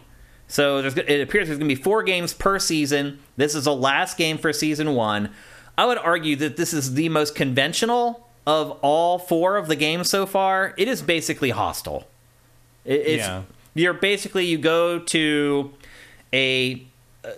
basically a group of documentary filmmakers get a mysterious call inviting them to a modern-day replica of H.H. Holmes' murder hotel. And they get there, and they discover that they're being watched, and they're being manipulated, and then suddenly they're trapped, and there's much more at stake than their TV ratings. Oh, horror, you're so original. Yep. You explore every nook of the World's Fair Hotel using all new features. And so here, finally, the franchise is expanding out to be a little more interactive, and I think that's a good thing. You'll be able to run, jump, and climb. And in most of these games, it's really just making decisions, and that's pretty much it. So they're adding at least a little bit more action and choice into the franchise for the 4th entry, which I think generally is a good thing. Yeah. It's no quarry. But eventually you end up getting trapped in killing rooms where your own death is by the killer's design. So basically they're like escape rooms, part of the game, where if you don't escape, you die. AKA Hostel. If you haven't seen the Hostel movie franchise, that's basically what it's all about. It will have a 5-player pass the gamepad mode. I am wondering, though, will there be a season 2? Do you think so? I mean, these seem to have done okay. It's hard to get a read on whether these games are actually selling or not. I mean, they wouldn't have made 4 of them if they weren't doing something. Unless they had just signed the contracts, because these also come out very frequently. I don't think that's a contract that would hold if you were losing money every time. Yeah. And the collection is still full price. Like, they're fine, I think. Oh, there's also character inventory, by the way, which also these games never have. So they are inching, and there's puzzles, like Resident Evil style puzzles. They are inching it towards... Yeah, well, some of this seems to be like they've used some of these as like test beds for the ideas they have in their bigger games, like The Quarry. Yeah. Yeah, sure. I haven't actually played any of these, but I've thought about it. I thought about it because like, you can get the first 2 for like $3 each or something. Yeah. After playing the Quarry, I'm more interested in games like this now. And so I'm a little more interested in this than normal, but the story is very rote. That doesn't mean it won't be scary and it won't be good, but it is not original. That is one thing you can definitely guarantee at this point. I mean, who's playing horror games for originality? Like, horror doesn't do originality. It's tough. Often. It's hard to do it anymore. Like unless you're Jordan Peele, you're not really looking for that. I remember like every horror movie that it actually breaks molds, like Cabin in the Woods. Like that's kind of the last because you can count them on both exactly, hands. Yeah. Cabin in the Woods, one of them though. I love that movie. I'm surprised they haven't made a second one. Well, nobody wants to work with Joss Whedon anymore. Yeah, that could be. I think Jordan Peele breaks the mold. He does here and there. Yeah, I still haven't seen Nope. Is that a horror movie even? Yeah, it's more of a thriller. Kind of like Get Out, then. Yeah, where it's not straight up horror, but it has. It's not. Yeah, it's. Yeah. Is it good? I liked it a lot. Yeah. I think Get Out is still his best, but I did like it very much. I mean, he's that man is on track to be one of the best horror directors of all time. Who would have ever guessed? Yeah, I don't know. Like, if you watch them, like, on him on all the shows he's been on, I never would have guessed he'd become a great horror director. Yeah, I hope one day he gets to direct Liam Neeson's in something. Yeah. Next up, Ayuden Chronicle 100 Heroes. I loved his story about why he quit acting. Did you see that? No, huh? I guess he was up for he was auditioning for stuff, and he was up for the poop emoji in the Emoji Movie, and he told his agent that he had to think about it overnight if he wanted to do that, and the next morning he called his agent, and the agent was like, "Yeah, they already gave it to Patrick Stewart," and he's like, "Fuck this," and just decided to direct and write and direct. I was like, that is a fantastic supervillain origin story. I mean, look, there's no better sign. And then we're getting amazing movies because of it, so that's great. It all worked out. Next up, Ayuden Chronicle 100 Heroes. You may remember Matt and I talked about an Ayuden Chronicles game not that long ago on GameFace because it was this weird thing where they got a metric ton of Kickstarter money for this, 4.6 million USD when they were only asking for $500,000. And instead of putting this game out first, they did like a spin-off, like they 2D. Did a prequel. Yeah, like a prequel spin-off that's different than that was pretty good. Yeah. But even when we were talking about it, I'm like, why wouldn't they just finish the Ayuden Chronicle game that everybody paid them for before releasing the spin-off? It was very weird. It almost felt like they knew this wasn't going to be done for years. Yeah. And the other could be done real quick. Well, now we know this is coming out in 2023. Mm-hmm. It is built by an all-star team of developers. Maybe they'll get purchased by Sony, who used to work on the Suikoden franchise, a legendary RPG franchise. A lot of people have been begging to come back, and it just won't. Mm-hmm. Because Konami... This is about as close as it's going to get. I mean, Konami owns it, so yeah, you're never going to see that shit again. You don't think we'll never see it? Suikoden? Yeah. Not even like a mobile, crappy knockoff? No. That's a shame. Konami? Are you kidding? Yep. I mean, I would love to see a Suikoden like collection like on the level of what the Ninja Turtles thing that just came out from Konami, but like I don't see that happening. I mean, I would still rank Suikoden 2 as one of the greatest RPGs of all time. Yeah. Yep. I played it a few years ago. It holds up. Yeah. It's still good. Well, and this is great. I mean, I back this. I back this at almost the maximum. Like, not like the thing where you pay $700 to be a character in it or whatever. But right. I got like the big deluxe thing because I'm like Suikoden. Yeah, like this is one of my favorite series of all time. And the thing is, this game looks like Suikoden. Oh yeah, like right down to the hybrid animal anthropomorphic things. The art style, the way the camera is working. Yeah, the angle of things. Now that only used to work in the OG Suikoden games. That was only in the combat, right?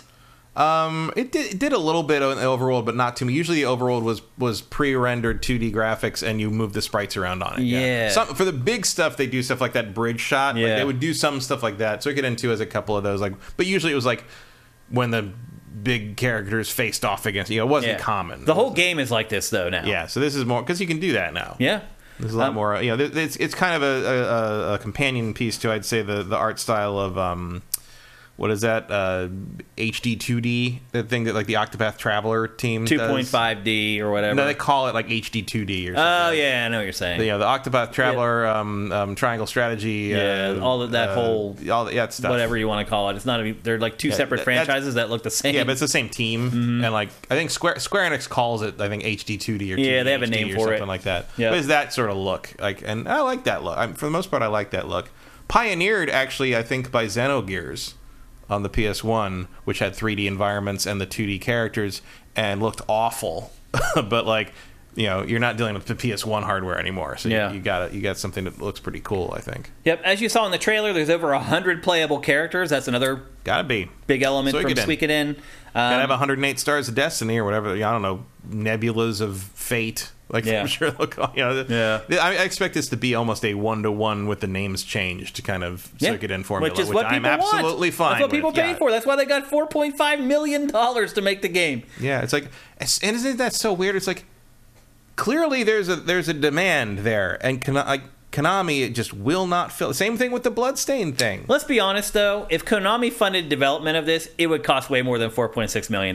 Maybe. I mean, it is a little interesting how... I mean, I'm sure this costs more, too, but they had investors that were contingent on getting the Kickstarter money. That's it is interesting, though, how when the chips are down, somehow developers find a way to make games a lot more cheaply than they would if they were working for a publisher. But well, part of that is because if you're working in a company that's just made up of the developers and maybe a couple people running the head, like, that's a much leaner and meaner organization. You know, you don't have to have all the overhead that a big company would have, and you know, there's no efficiency there with, you know. And with Konami, you'd be dealing with a company that doesn't even want to make the game in the first place. So of course you're gonna have a problem. You know, it's silly. You know, and I'm sure when you're looking at that amount of money, even if you're looking at that amount of money as revenue alone, I'm sure they're making more than that in 6 months on their, you know, if they made like a Suikoden Pachinko machine. So what do they care? You know.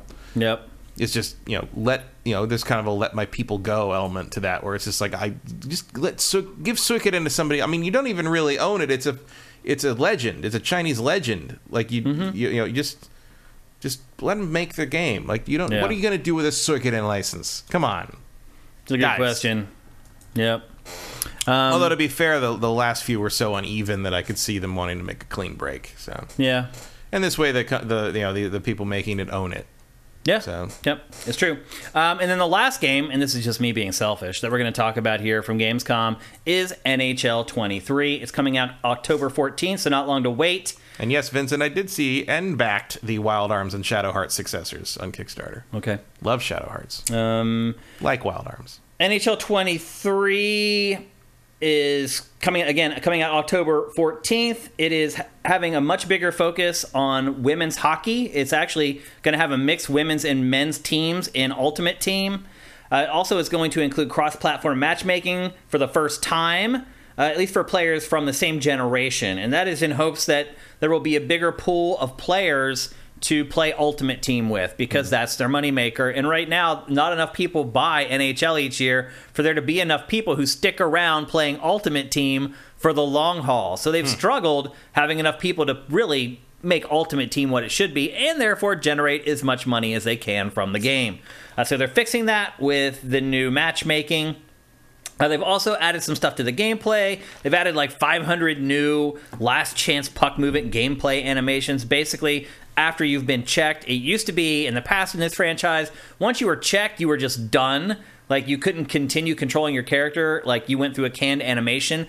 Now, after you get checked, you can actually still maintain control of the puck and actually make a move afterwards, which is a big deal for people who have been playing this franchise for a long time.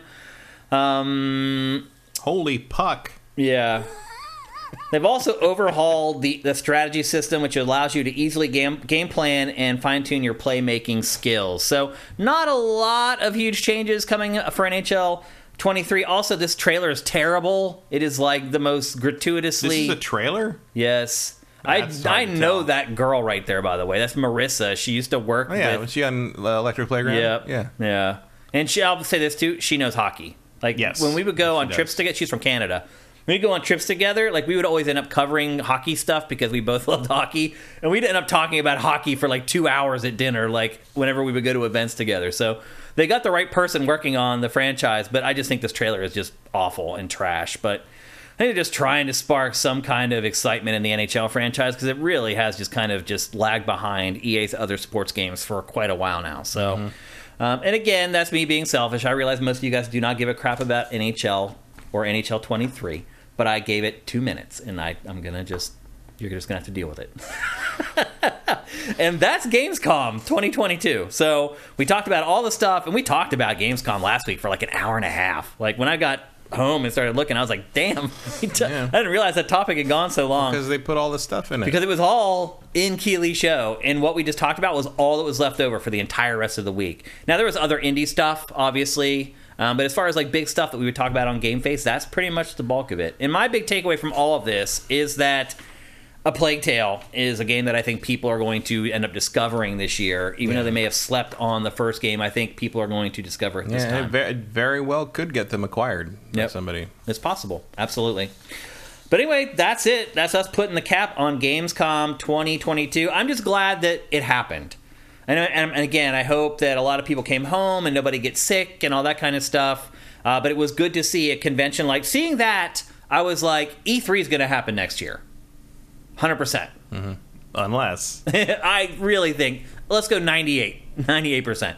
It was very comforting to me that a lot of the big tentpole events that buoy the video game industry are actually going to return in 2023. And I think even PAX is like about to happen here soon as well. Yeah, so PAX is supposed to be good. Tokyo Game Show is about to happen soon. So it feels good to see the industry, at least this part of it, start getting back into the cadence that we've all known and I've known for the last 20-some years of my career. So it's good to see everything getting back to normal. And again, I hope everybody who went to Gamescom is healthy and happy that they went and they had a good time.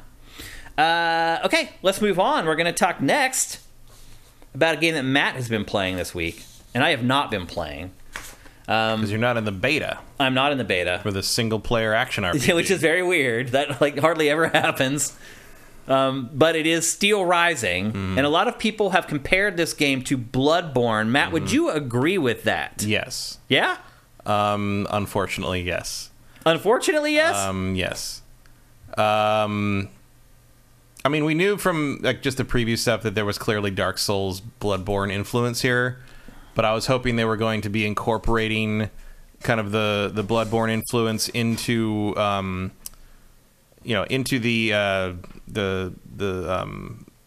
BioWare RPG sort of style they've done for years, and they did not. This is a straight up Souls game. This is a Souls-alike by spiders. Spiders, our buddy Spiders. Spiders, who made Greedfall and the Technomancer. And what I finished the beta, and what I can say is it is extremely unfortunate that someone at Spiders said, hey, for our next project, why don't we do something that focuses entirely on combat, our absolute weakest element of game design. Because, wow. I am no stranger to Souls games. Mm-hmm. This is an aggressively mediocre Souls clone. There is a lot of Bloodborne in it, like the art direction, like with the way they present it. Most of the NPCs you talk to during the levels are hiding behind doors with lights on them and kind of doing the same Bloodborne thing where you just talk to people and give them things and they give you things back. And you're going through like abandoned streets in a ruined city that is supposed to be Paris most of the time. But there is no real there's no story to it. There's a story, but it's like between levels you have a little conversation with someone, and sometimes you get to pick dialogue options, but you're not picking dialogue options to decide how your character behaves. You're literally just go through each one, and once you've done all the dialogue options about different subjects, the game continues. And it's just like the combat, it's functional, but it's got that same kind of mushy here and too stiff here feeling that there's Spiders other games have had in the combat. And other like the combat in Greedfall is not amazing, but I'm willing to put up with it and get through it to sort of see the story unfold and the character stuff unfold. That's not here. It's a Souls game. The combat, the action is its own reward, and I don't find the action in this game particularly rewarding. And by the time I got to the end of the beta, I was pretty proficient in dodging around things, killing. The Souls. I'm using my Souls thing. It's fine. But my problem with it is why would I play this half-baked bullshit when I could just play Elden Ring, which also came out this year? I have the best of this subgenre available to me at all times. Why do I want to play this? Why wouldn't I want to play what Spiders does best, which is that old school BioWare RPG that they've slowly been honing better and better over time. And instead they took a pit. I'm sure Greedfall 2 will be that, but they just took a pit stop to do a Souls clone. And I'm going to have a very hard time recommending this to both people who love Souls games and people who loved Greedfall. And why doesn't Spiders... It's been blatantly obvious for years that they just need to hire a combat guy. I don't know. It has been a common criticism of Spiders games since we launched Sifted. Maybe they did. But they hired the wrong guy.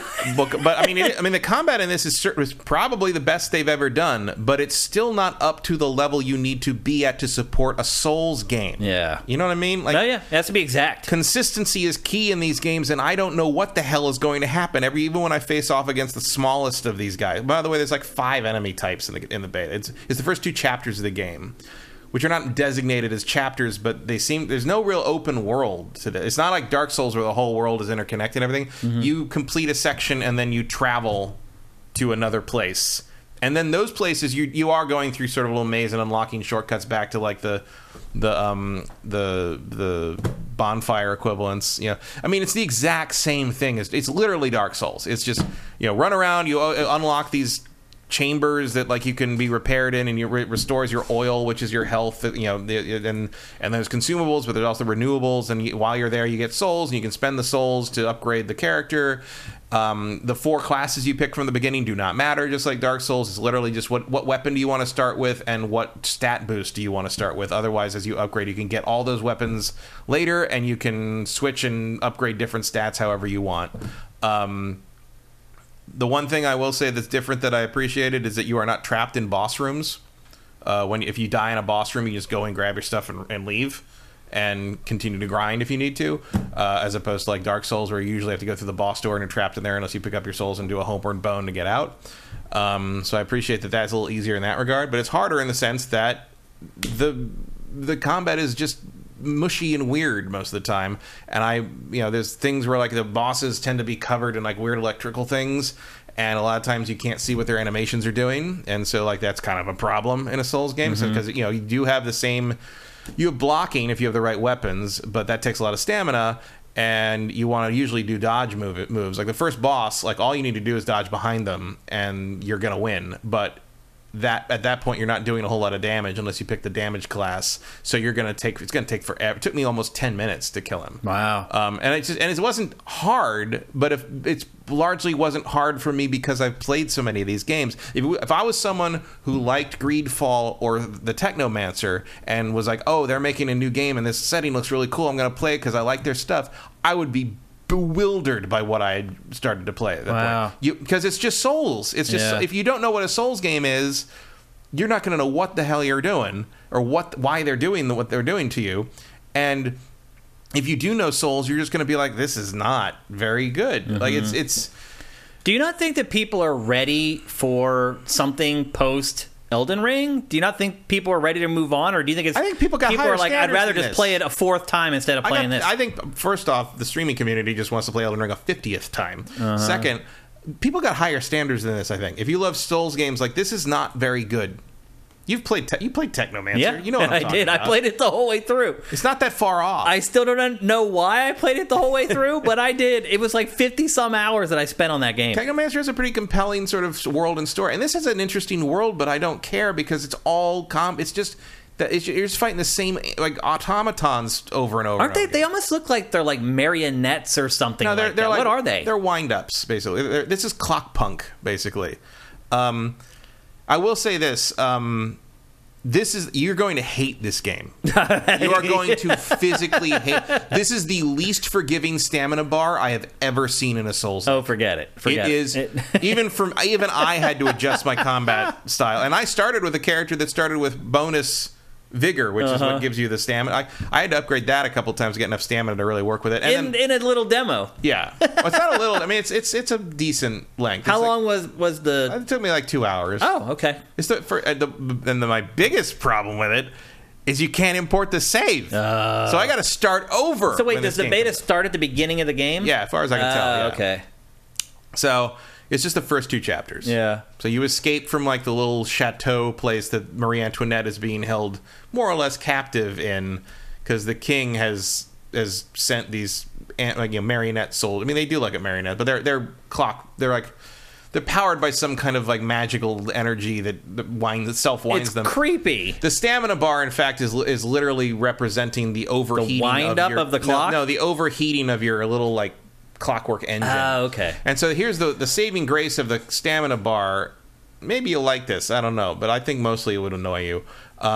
If you run out of stamina, then you get kind of a ghost stamina bar that starts to like drain. And if you hit the Y button on Xbox anyway, you hit the Y button. You get that much stamina back, however full the bar is. You just get a little frost meter fills up, and if you do that too many times, you fill the frost meter up, you get frost damage because you're super cooling your motor basically.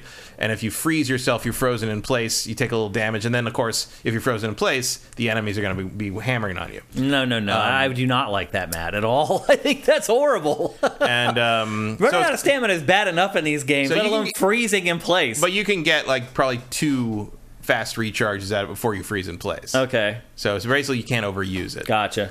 So you're keeping an eye on that stamina bar real tough. Yeah. And you're going to get... There's not a lot of feedback when you get hit sometimes, especially if you're in mid-combo. There's a whole weird thing where, like, to block, if you have a weapon that has a block feature, they don't all... Because two of the classes you start from have blocking weapons and 2 have, I think, ranged weapons. And I haven't really messed with the range stuff so far because it uses ammo, and I don't like using weapons that use ammo in these games because I like to, I use them for like sniping guys out of trees. Right. I don't use them for like regular weaponry. And you have just like Dark Souls, you have a light and a heavy. However, the heavy attack is always a charge attack. So you can hold it, you can hit it and just do the thing. But what you really want to do is charge it up and hit them with the charge to knock them down, and you get a little bonus damage when you knock them down. They also have a stagger meter. If you hit them enough, you fill up this little diamond on them when you're locked on, and if they get staggered and you get to a critical hit. You can also sneak up on them if you're locked on and they don't see you. You can sneak up on them, and the diamond like kind of target marker will turn red. If you hit that, you do like a special move that will usually one-shot them or at least get them knocked over and take a lot of life away. And you can even I did that on a boss once, and it did take a pretty good chunk off him because it was not a boss because the bosses show up in big cutscenes just like but if you die and come back, they're usually wandering around their area, and sometimes you can sneak up on them. But their health is all refilled again. Oh yeah, it's all back to them. It's just like Dark Souls. As soon as you rest, it all comes back. So there's stuff like that, and you have to upgrade. Use the soul. I'm surprised you don't like it at all because it's not good. Yeah. But you're right, it does all come down. The combat sucks. Yeah. Like, without I don't that, like it. Everything else doesn't matter. We've already played the best Souls game this year, probably. It's Elden Ring, I would think, for most people. Yep. And even if you don't, most people are going to say Bloodborne. And this is not on Bloodborne's level. I mean, it is taking a lot from Bloodborne, but it is not on Bloodborne's level. And it just feels like a waste of time to me. Like, I mean, visually it's cool. Like the design is cool. It does look a lot like Life of P now.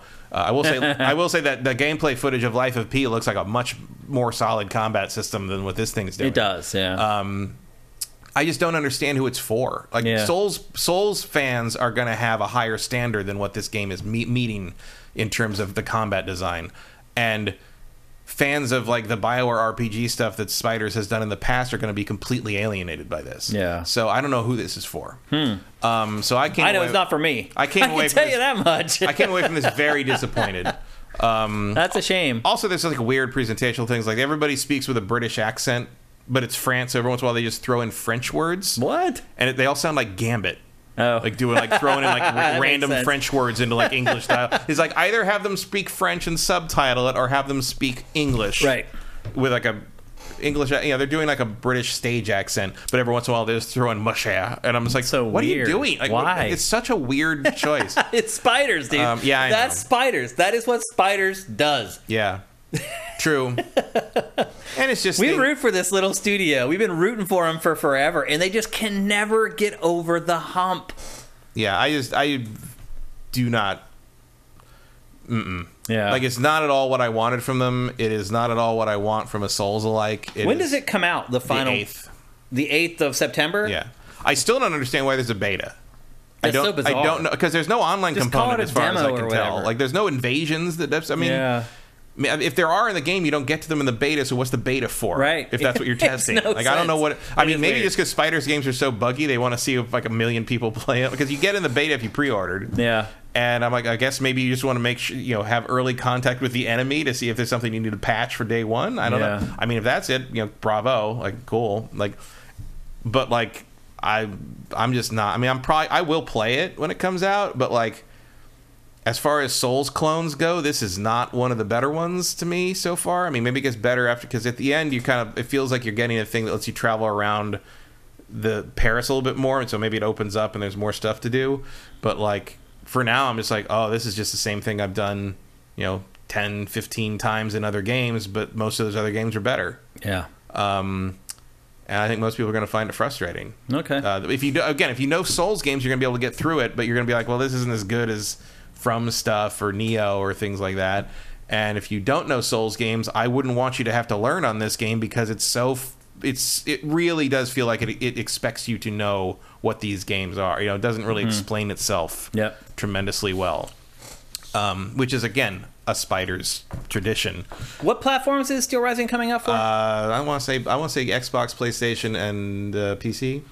Is it both gens? Is it PS4 and Yes. PS5? Okay. Yes. Which that makes sense. I wouldn't And imagine then it looks it. It's some nice. I mean, look, I'm playing on Series X. It looks nice. The lighting's cool. The lighting's good. But again, not quite top It's shelf. not doing anything that you haven't seen before. Yeah. You know what I mean? Yeah. Okay. There's some cool. And you can. I mean, the character's cool. You can be. You're an automaton, and you get to pick kind of like the designs. I honestly do not like the art style of the game. You can pick the designs of her limbs, and you can choose like the design of her face and the color. You can actually be dark skinned if you want to, which I don't think anybody really knew until the beta came out. Yeah. And you get a lot of cool clothing. Like I'm wearing like a weird sort of, I don't know, like 1700s sort of like pantsuit with a weird floppy cowboy hat and with like, Eclectic. with dual bladed fans that come out of my arms and a whip that catches on fire. Like there's some cool stuff in there. Actually, Vincent says it's next gen only, and I did actually get the lower third right. Next gen only. Yeah, it's only. I swear there was PS5 and Xbox I swear Series. there was a PS4 version that I had to not pick on Amazon. Yeah, Maybe not. I guess not. I mean, when I was looking it up before the show, that's what our website right. said. So there you go. I am a little surprised by that. Yeah, because it doesn't look like it. Doesn't look like you couldn't have done this. Sadly, Matt, there's a lot of games like that. It's one of my biggest pet peeves of this generation of consoles is that we can't get next-gen looking games, unfortunately. So there you go. That's Steelrising again. PS5, Xbox Series, and PC coming September 8th or 9th? 8th. 8th. And I mean, I think the biggest damnation of it is like, I'm not looking forward to having to play that again. Yeah. To get have back to play to where through I that was. section again. Yeah. Yeah. Because I mean, I guess you're going to have to play it, right? Oh yeah. Because you're not going to play it. I'm sorry, that does suck. You're right. Like every demo at this point should let you carry over your save into the final game. That should just be the way it is. And my guess is that may be why they called it a beta instead of a demo, is because I think a lot of people expect demos now. Okay, 1 second. Bias? Really? What bias? Bias? Come on yourself. What bias? I have played all these games, and this game does not help you at all. And I know the Souls games don't do that either, but that's From's thing, and Spiders is not beholden to doing that. They could have explained this way more, and they don't. And that is a failing of this game. Done. Period. You talking about Delfino? Yeah. I don't know. As if any Souls game explains itself. That's a flaw of the Souls games. It is. And no one has to duplicate that flaw when they make a clone of them. I think he's saying, though, that is a problem, though. Because he's saying, like, No, I had to be he tutored. liked Souls. He liked the game, and he's saying that I'm biased because I'm dinging it for something that From games do. Well, we also I think that's dings- dumb that I From think does he's- that, too. No, he dings From's games for that stuff, too. Like, he's not picking I and see no choosing. reason these games should be these esoteric, impenetrable pieces of like obscuria. I don't think they need to be that. I know that the fandom of From games thinks that that's part of the appeal, but it's not. It's just annoying. And it comes from Demon Souls, which was basically from not being an Atlas's localization, not being able to explain itself well enough. Yeah. How long did it take them to figure out what the world tendency shit meant in Demon Souls? Like they don't do that. I don't. If you're, at least Neo did explain itself pretty well. Yeah, maybe a little too much at times. That was this has been a how-to complaint that I've had with these games all along. Is that they don't explain themselves. No, it's been one of my biggest pet peeves with From Software's games. This is not something that we've just picked and chosen Steelrising to complain about. We've talked about this. There's no reason to continue that tradition. Yeah, it's dumb. If you're not From Software, there's no reason to be weird and obtuse about this And stuff. even if you are From Software, it's time to change, in my opinion. It's time to figure it out. And someone used a great word in chat, esoteric. Mm-hmm. Yeah, there's no need for it. Like, that doesn't make the game better. It's like I've said about the Soul stuff, where it's like everyone goes on and on about the stories and on about the stuff with like the lore of this and that. But then like when you watch one of these videos, it lays out the whole like this is what happened in the backstory to Elden Ring, or this is what happened in the backstory to Dark Souls 2 or Dark Souls 1 or whatever. It's just like, oh, there was a king, and this is a magic thing, and he did a bad thing, and now he's really dark. Yeah, it's like, that's pretty much it. Yeah, I know, like, it is really dumb. Why do I care what all these fucking kings did, and now there's zombies wandering around? Like, who fucking cares? Do you remember, though, like in, we were talking about Elden Ring, and I was talking about how, like, there isn't much of a story, and a lot of the times when you would get to the story part, it was just so esoteric that I would just skip past it. And we were watching... Yeah. And there's stuff in the game to explain who all these people are, but it's like...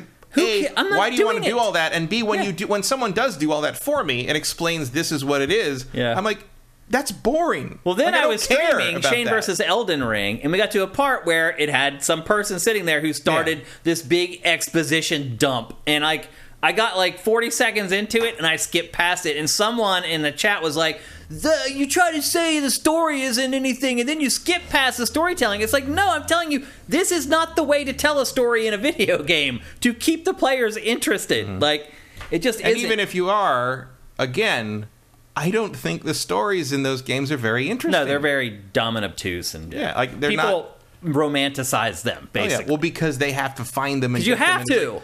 It's like a look what I did thing, right. More than like look how good the story is. The story is just sort of, I mean, standard fantasy is being kind, frankly. Yeah. It's a lot of babble, and I don't know how the story is in Steelrising is not really that much because there's only been 2 cutscenes. No, really?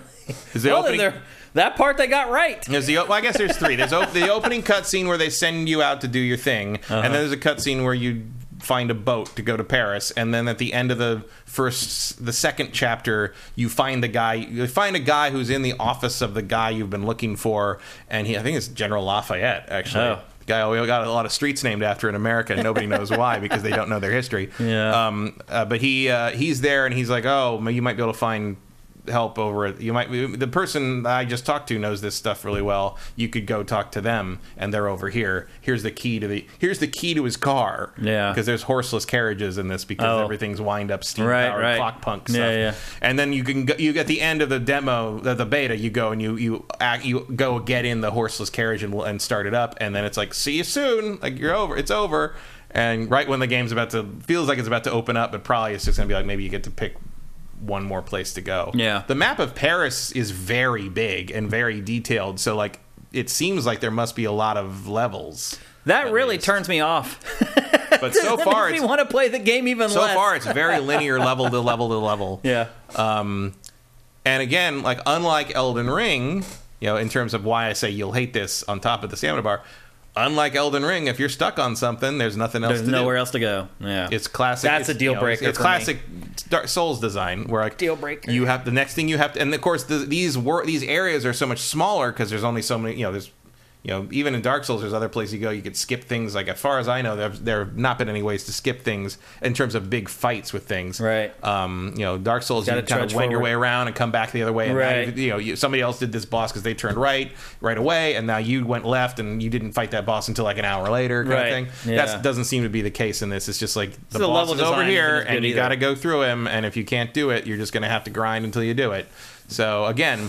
Not only is it sort of mushy and annoying combat, but it's also kind of archaic level design by modern Souls, the opposite of what we saw with that Team Ninja game, where they were sort of anticipating where Sekiro and Elden Ring were taking the subgenre. This is just a throwback to not even Bloodborne, because Bloodborne didn't really suffer from that. They had a couple different ways to go. Most places in Bloodborne. Absolutely. Yeah, I got lost in Bloodborne a lot. That's not going to happen in Steelrising, because everything is basically it branches out, but it all comes back to the same point. Gotcha. And there's no real different way to go. You're going to see everything in those, at least in these early areas. Okay. Hopefully, it gets more convoluted later. All right, but I don't know. I would be down for a really like quality Souls alike. And I would be down for another iteration on their BioWare RPG thing, but this is neither of those things. This is just it feels like just like a weird exercise. Mm-hmm. It's like, let's see if we can make a Souls game. Okay, cool.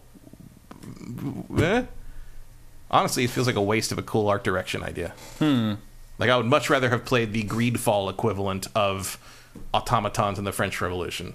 Like, this is not an interesting treatment of this subject to me. Okay. All right, we got to move on. Next up, we're going to talk about a game I played very briefly this week. We talked about it in a very recent episode of GameFace, and that game is Splatoon 3.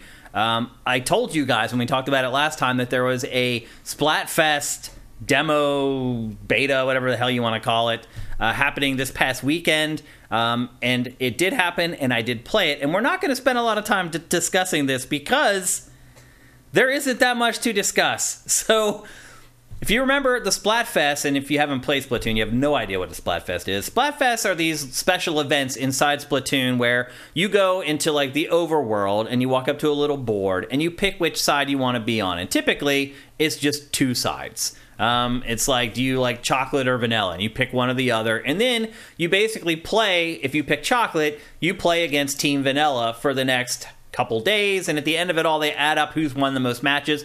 And then one side actually wins the Splatfest. Well, for the first time, they gave you three options for this Splatfest. And it was rock, paper, scissors. I chose rock. No idea why. No idea why anyone chose any of those three options. They mean nothing to me.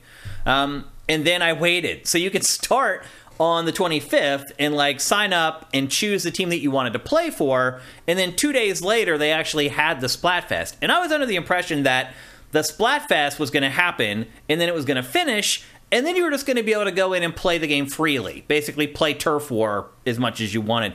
That was not what happened at all. On the 27th, the Splatfest went up. It lasted what seemed like 24 hours or less, and then it ended with Rock winning. But I did get to spend at least a few hours playing the Splatfest before it went away, and I honestly cannot hardly see any difference in Splatoon 3 from Splatoon 2. It was so bad that when I went back and tried to play it the next day, and it was already taken down, I loaded up Splatoon 2 to play it back to back to see if I could not tell like any difference between the two games. Now, there are two new moves that you have inside Splatoon 3. There's like a quick turn, and then there's a new way to like scale walls, because one thing you can do in Splatoon you can't do in other games is you can spray a wall with the ink, and you can travel up that wall inside the ink. And that is what really makes Splatoon different from all the other shooter franchises out there, just traveling in the ink in general.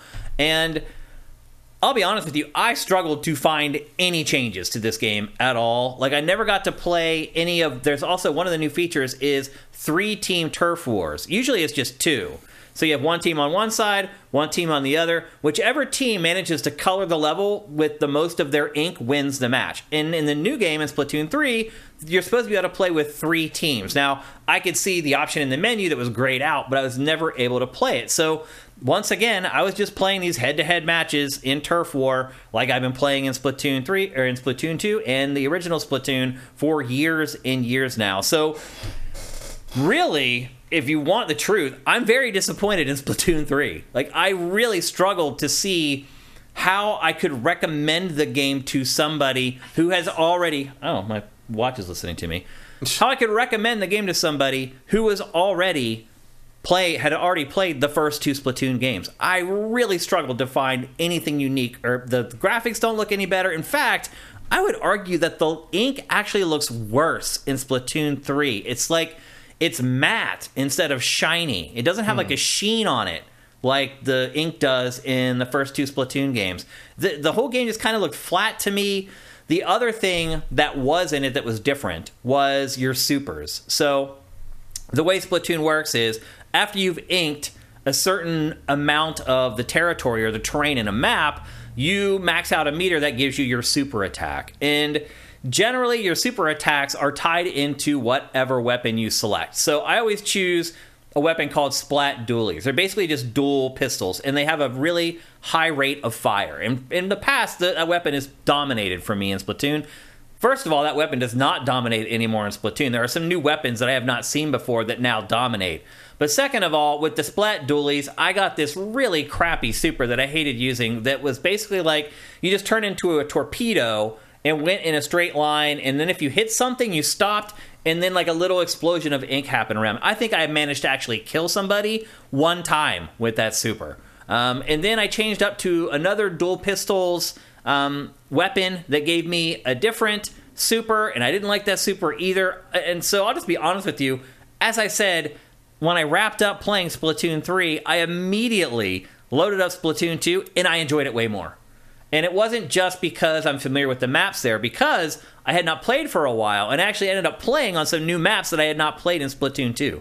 So it was very similar to the experience for me in Splatoon 3, and I just preferred the second game better. So I'm really disappointed in it. It's not bad. It's just literally more of the same. And I feel like they could have just kept adding on to Splatoon 2 and maybe waited until they had new hardware where they could really make a splash with the updated version and the new Splatoon 3. The campaign is coming back. It looks like more of the same. The cooperative mode is coming back, and they are improving that in that you can access it at all times if you want to, where in the past you had to wait for very specific moments to try to play cooperatively. They're opening that up so you can play at any time. I do like that, but man, for $60, I really am, after having played it for a good solid day, I really struggle to come up with a bullet point that I would use to sell someone on Splatoon 3. I just do. I can't think of anything any unique selling proposition where I would be like, yeah, buy that instead of buying Splatoon 2 for cheaper. That's kind of what I thought looking at Splatoon 3 all this time. But I don't know Splatoon well enough to know if that was the nuances and a real impression, a real thing, or if it's just like as someone from the outside looking at it was just like, I don't see the difference here. Yeah. I was in a bar that was playing Splatoon live streaming, like esports stuff. Oh, really? And interesting. I couldn't tell which one it was. Because you can't. Yeah. Also, I assumed it was 2 because 3 is not out, but maybe if they're doing beta stuff, maybe it was 3. I don't know. Maybe. Also, my wife hates the music in Splatoon, I just discovered. She's like, what is that? I'm like, it's music. She's like, that does not sound like music. Have you ever heard the music in Splatoon? What is it's it? Like, it is obviously music, but like the vocals in it are like, like they don't sing. Yeah, I know what you're being, yeah. And so she was I have heard some of that. It annoyed the crap out of her. She was sitting, that or Power Wash Simulator. What would you prefer? Which one was worse? Yeah. I think Splatoon was worse. The reaction to Splatoon was definitely worse. I don't have as big a problem with the music in it. I was like, it's music. They're just not singing English. She's like, it's annoying. And I was like, okay, fair enough. You should have started singing. I see Ashes in the Hourglass says the music is awesome. I don't know if I'd call it awesome, but it is different. There's really is. I mean, my wife said it. Like, there's no other music that sounds like that. It is very unique. It's hard to even like put the music in Splatoon into a genre. It really is. It does defy like description in a lot of ways, and I think it's polarizing. I think Ashes in the Hourglass loves it. My wife detests it, and I kind of fall in the middle where I'm like, some songs can be annoying, some songs are kind of catchy, but it's all weird. That's kind of Splatoon in a nutshell. It's all weird. So anyway, if you missed out on the Splatfest this weekend, you did not miss much. It ran for a very short period of time. The options were very limited. The full game does come out pretty soon here in the next month, so you don't have to wait too long to play it. And I do not think they're doing another like early access period either. Maybe somebody else knows different on that. But from what I can tell, that was your one shot to give it a go. And I did, and I was not impressed. Do you have any questions about it, Matt? I know you're not a big Splatoon player. When does it come out so we can stop talking about it? Well, at least you know I'm going to play it. Vincent says, I played the 3-team mode, and it wasn't fun at all. You would think that it would be more chaotic. because you're trying to paint over 2 other teams' paint instead of just from one. what I read, like the team in the middle just gets crushed at the outside. I could see that because you have the 2 sides coming and you're in the middle and it's like a sandwich. And they give more people to the middle team, but from what they do? Yeah, from what I saw online on like Reddit and Twitter, like people were just saying like, oh, the middle team just gets housed at the beginning, and it's just a fight between the 2 side teams. Okay. Well, I did not have much fun with it. I went back to Splatoon 2 and had more fun. I ended up playing that for like an extra hour once I jumped back in there. Because, again, there was like a map or 2 that I had never played before. I was like, oh, I'll check these out. Vincent also says, and you can't do that in ink at the same time. You may not have been able to play it because all the scissors people stopped playing it. Or I guess they were the ones who were put in the middle, maybe. There's also something you had to do to defend. Or because they were so far behind, they knew there was no reason to keep playing. That could be. They're That's looking the at downside of a triple. That's true. If one side gets way far down, there's no reason to. And then you quit. You're never going to catch up. Yeah, so. Yeah, it's true. It's a good point. So, yeah, I'm a big fan of Splatoon, by the way. You guys should know that if you watch GameFace. You've been hanging around Sifted for a while. I like Splatoon. I was not a huge fan of Splatoon 3. So I'm hoping the final game with all the options and the features. Scissors was in the lead at the halfway point of the Splatfest, so they got put in the middle in the 3-way battles, and everybody quit. Oh. Okay. Yeah, makes sense. Yeah. I can see that. Yep. That is another one of those game design not surviving contact with the enemy thing. Yeah. Well, I did choose Rock, and Rock did end up winning the Splatfest. And I think I get like a shirt or something. Like you get a shirt when you start the Splatfest, but they tell you like when it's over, you can't use that shirt in like the normal version of the game or whatever. So yeah, I don't know. Like again, I'd try it if like I got a code for it or something. But I'm not going to spend full price for that. I don't blame you. Sound like a thing I need to do. And I'll be honest with you, Matt, if you've tried the other ones and you didn't like them, you're not going to like this one. That's just the facts. I like Splatoon 1 fine. I played it on the Wii U. It was fine. I don't feel like I need to do it again. You probably don't. Nope. If you didn't like it, you definitely don't need to. So there you go. That's Splatoon 3. Next time we'll cycle back around for this game is when it comes out. And again, it's coming out like the second week of September. So it won't be long, and we'll be talking about it one last time. And hopefully I have better news. Next up, we're going to talk about another game that I played this week, and one that I was pleasantly surprised by. And that game is Destroy All Humans 2 Reprobed. It is a remaster of Destroy All Humans 2. Although they do tweak some things here and there, for the most part, it is just a graphical overhaul. And I will say this, it is an overhaul, Matt. Yeah, it looked like it. It is. They did a lot of work on this stuff. I'm actually shocked at how much work they did on this game because I'm like, why? Both the Destroy All Humans have been ground up remakes, like just like Crash. Yeah, like it just no one cares. But like they just weren't the popular. I'm amazed they did too. Yeah, like I did play the first one, the first remake. Yeah, yeah, so did I. And I was like, yeah, I was actually pleasantly surprised by that one too. Yeah, they did a good job. There's not a whole lot to the game, in part because of what it was an early open world, and on the heels of GTA 3 kind of thing, and it's not a whole lot to do, but like it had a personality. It was memorable for the most part, with the theme and the kind of the grossness of it, where there's a lot of like gratuitous violence because all the open world games had to have that because of GTA, and it was fun. The guy doing the weird Jack Nicholson alien impression. There was some stuff there. I never played the second one back in the day. But I played the first one and then didn't make it too far in the second one. The first thing I'll say, Matt, is that this is a vast improvement over the first. Like they made the game way better with the second game. The other thing I will say is I enjoyed playing this more than I enjoyed playing Saints Row. I hate to admit it, but I did. And I'll also say this, Matt. We were done with Saints Row. Yeah. When we talked about it last week, we did not realize it. We were at the end of the game.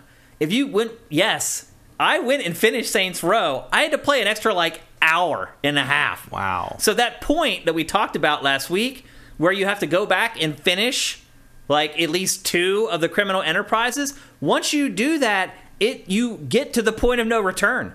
It says, there's a party. If you go to this party, there's no coming back. And that's the end sequence of the game. Wow. It ended up being insanely short. So then do they just like kick you back out in the world to do all the rest of the extraneous stuff you haven't done And the crazy thing is, Matt, there's only, once they kick you back into the open world, there's only 2 missions to complete. And one of the missions is like finish all the criminal enterprises. Right. And that's it. Figures. So that game ended up being pretty damn short. Yeah. That's shocking. But the plot's all wrapped up. All the story's done after you go to the party and like do the anyway. I would not have guessed that. Me either. We had no idea. No. We were talking about it last week like we were halfway through it. We were done with the game, Matt. It's crazy. But anyway, I have enjoyed playing this more than I enjoyed playing Saints Row. Now, obviously, they're different games. And the other thing I would say, Matt, is I have a new appreciation for the earlier open world games after playing this, because the worlds it is an open world game, but the worlds aren't like gigantic. They're big, but they're not like overwhelming. Like you actually learn the area. Mm-hmm. Like it wasn't like I'm having to follow like a waypoint and the game gives you waypoints to send you from one mission to the next. I was thinking about that playing Saints Row at one point where I was like kind of like getting back to the home base early on. I was like, where is it? I'll just put that on the map. Yeah. I was thinking about how when GTA 3 came out, like there was no GPS. There was, all you had to just pull up the map and look at it to figure out where you go.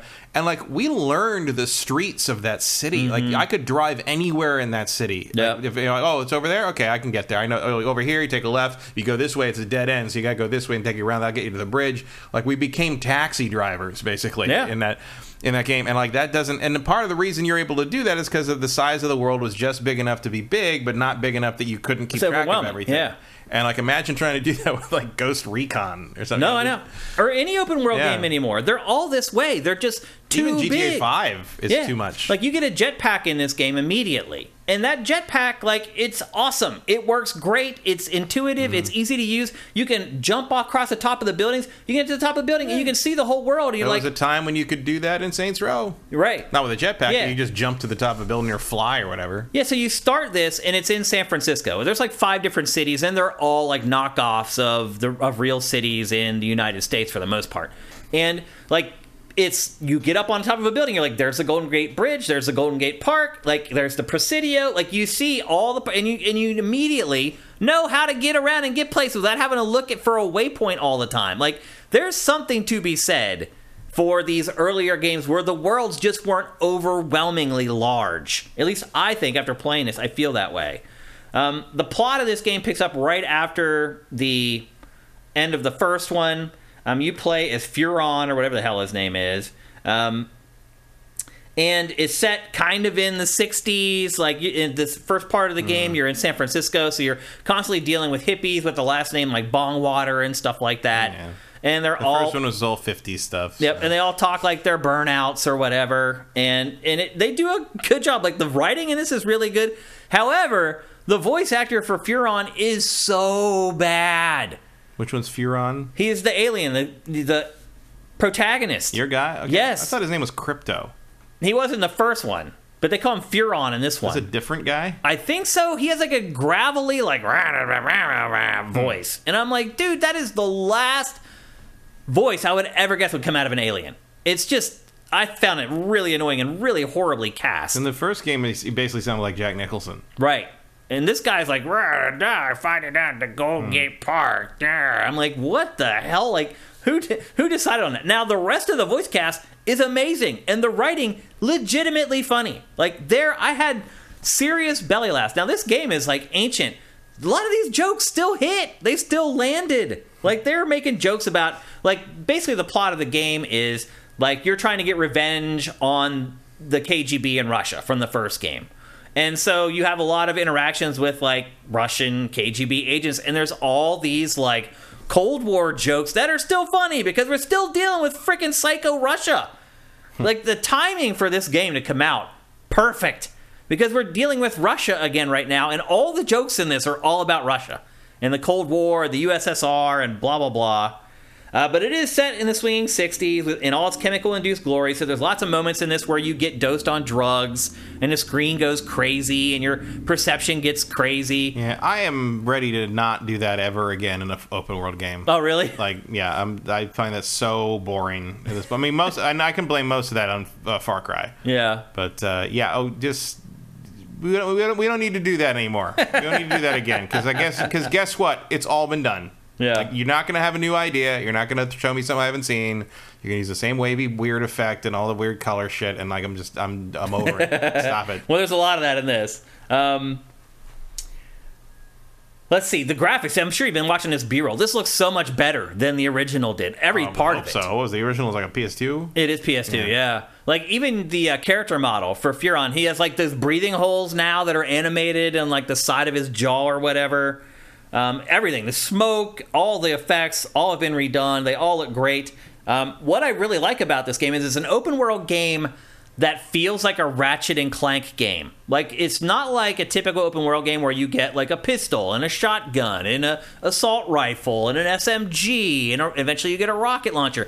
This is like Ratchet and Clank crazy gadget stuff. Like, one of the first things that you get is this gun that shoots music that makes everybody dance, and then if they're dancing, it makes it easier for you to like take them over. As you're seeing, you have the telekinesis stuff where you can pick up anything and throw it. And like a human turns into like a missile when you do that. Like, I thought the combat in this game was flipping amazing, and like something that I have not played in a really, really long time. I feel like everything has become so realistic that all these games are just bleeding together and playing. This is a really good counterpoint to the Saints Row. It is. Like, just why did you make it so boring? Right. I've been having a blast with this game. This game was way ahead of its time. Like, I know people don't think about that when they think about the Destroy All Humans franchise, but give this game a chance, man. I was blown away by the stuff that I did in this in just the first 4 or 5 hours. Like, it just kept continually catching me off guard. They upgrade you with new weapons literally like every 20 or 30 minutes.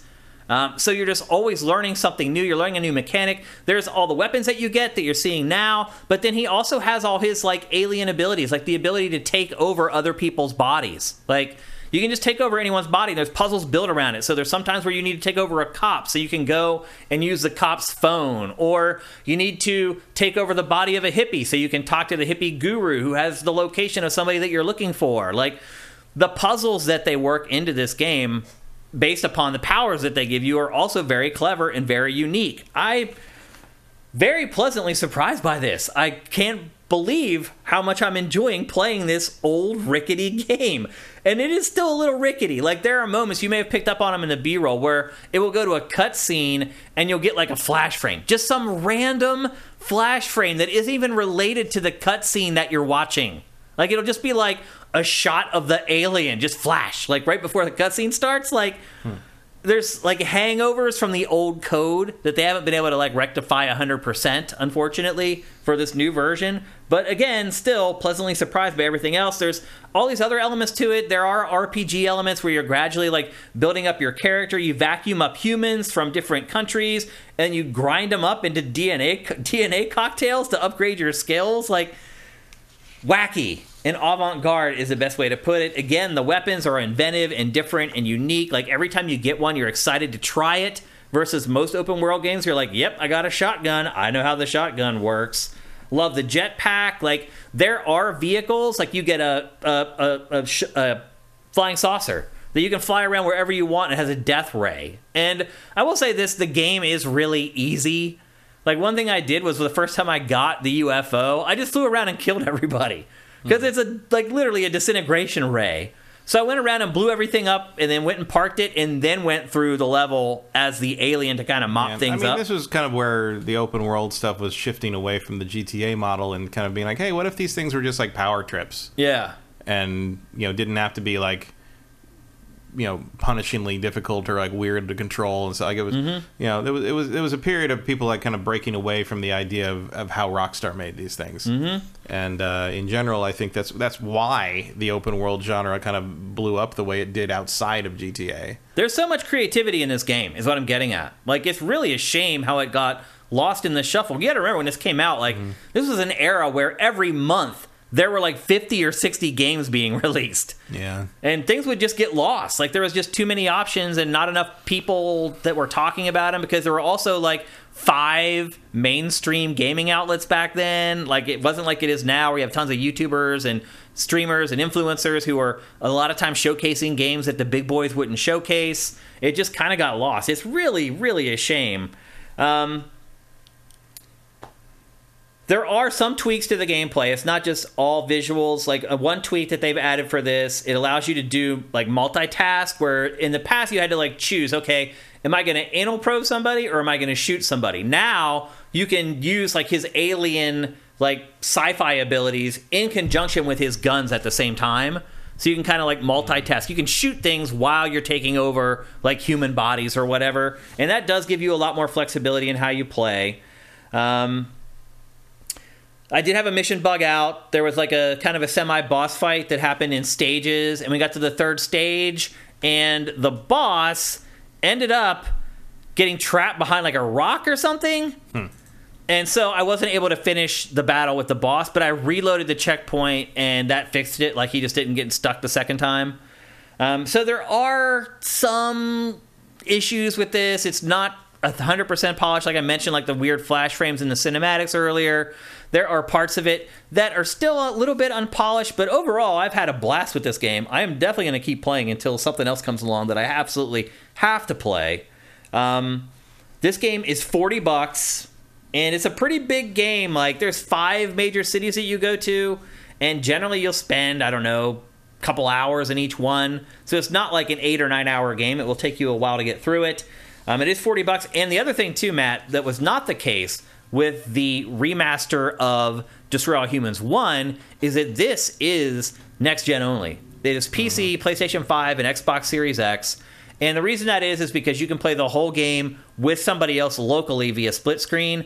Initially, there is supposed to be 4-player split screen, but now that I have the final version of the game, it only offers it for 2. I don't know if 4-player is going to come later, or if they ended up just having to cut the feature. They couldn't make it work. I don't know. But the build that I have of this game, it is only for 2 players, split screen co-op. And it did just come out today. This is another game that we got review code for, and we were able to play it before it actually came out. It went live today, again, on PC, PlayStation 5, and Xbox Series X. And again, I had a blast with this game, and it is coming out at the perfect time when there isn't a lot of other great games to play right now. So I know it may be surprising that I'm recommending this game, but I am. Like, I really enjoyed my time that I spent with it, and I'm going to keep on playing it. And again, PC, PS5, Xbox Series X. At this rate, maybe we'll even get Path of the Furon. Right. Is that the third one? Yeah. Yeah. And there was a Wii one, too. I think it'll depend on how it sells, honestly. Feels like they're warming up to try to make a new one, I would think. Maybe. I mean, it's 2HQ Nordic, so... Path of the Furon was not very good, as I recall. I don't remember. I know I didn't play that one at all. But I had a blast with this one. Again, just tons and tons of creativity. Tons of unexpected things. Like, one of the guns you get makes your enemies bounce around. And that's what it does. But as the enemies bounce around, they kill other enemies. But, like, I first used it, and it was like, oh my gosh, like, my jaw dropped. And then I started figuring out how to use it and how to get good with it. Again, you can pick up anything in the game and throw it. You can pick up a car. You can pick up enemies. You can grab rockets out of midair as they're coming at you and then turn them around and fire them at the enemy who fired the rocket. Like, again, there's just so much cool stuff that you can do in this game that I don't get to do in modern open world games in 2022. So it's a step back in some ways, but I also think that some of the steps back are kind of refreshing. Like having a world that you can actually memorize and learn. I am shocked at how much that impacted me, being able to do that in this game. So that's it. Destroy All Humans 2. I would say it is a remaster and not a remake. But they did do a drastic job on the graphics. It's like night and day from the PS2 version of the game to what you're getting now. And there were just very slight tweaks to the gameplay, but otherwise it pretty much plays the same, which also means that if you want, you can go back and use guides from the original game, and they should be able to help you in this one as well. So anyway, there you go. Destroy All Humans 2 Reprobed. Next up, breaking news this morning. We got the first information on the next Assassin's Creed. The Assassin's Creed that we all thought was going to be called Assassin's Creed Rift. Today, streamer Jonathan, and he spells Jonathan with like a 0 for the O and blah, blah, blah. Just if you want to try to find him, we try to credit everybody who breaks news here on GameFace. And so if you want to find the guy who originally broke the information, that's him. He has leaked a bunch of details about the new game, and most of this information, I will add, has been corroborated by Jason Schreier from Bloomberg, which means that generally 95% certainty that this information is legitimate. First big thing is that it's now called Assassin's Creed Mirage, and it is set in Baghdad, and it stars one of the characters from Valhalla. How do you pronounce his name? Balim? He is the star of the game. However, he is a young buck in this. He's like a child growing up. I think at a certain point, before the game finishes, he does become an adult. Yeah, he starts as a thief and joins the Hidden Ones, and basically is the origin story of the older assassin guy in Valhalla. Mm-hmm. So, do you like that character? I thought he was interesting. Like, he's, they don't really get into him too much. He's just sort of, and there's a period where you're like, do I trust this guy? Like, even the protege assassin is sort of like, I don't know much about him, really. Yeah. Like, that kind of thing. It's an interesting move. Also interesting that clearly they're getting rid of a lot of the RPG elements. You're not going to be choosing your character, switching, picking gender, or like whatever. You are playing an established character in the mythos. Basim. Noxator reminds me. Okay. Yeah. It takes place in Baghdad between the years 870 and 860. As Matt said, it's a return to basics. It has no RPG elements or leveling system whatsoever. How do you feel about that, Matt? Do you think you're going to miss it? I mean, I like the RPG elements, but I also think this return to sort of a more Assassin's Creed 1 influence is good. Yeah, I agree. I'm especially for something that's being kind of billed as a not a full-fledged big event game, but more of a smaller game. I think that's a good. If you're going to make it more of a go into the cities and there's crowds and blade in the crowd stuff, if you're going to take influence from Assassin's Creed 1, which the leak says that they are, good. I'd like to. I don't want the big sprawling RPG version of this franchise to go away because I like those. Mm-hmm. But I like this too. I think there's room for both. I agree, and I hope that they continue with this kind of two-pronged approach. I hope that they have one set of games that are pared down a little bit, a little more simple, and then they also continue to create the gigantic sprawling action RPGs that they've been making for the last few entries as well. Couple other notes. There are no dialogue choices. Yeah. How do you feel about that? That's Assassin's Creed. Yeah. You're going back to basics, back to the old format. That's Assassin's Creed. They kind of have to do it. Yep. No gender choice. Yeah.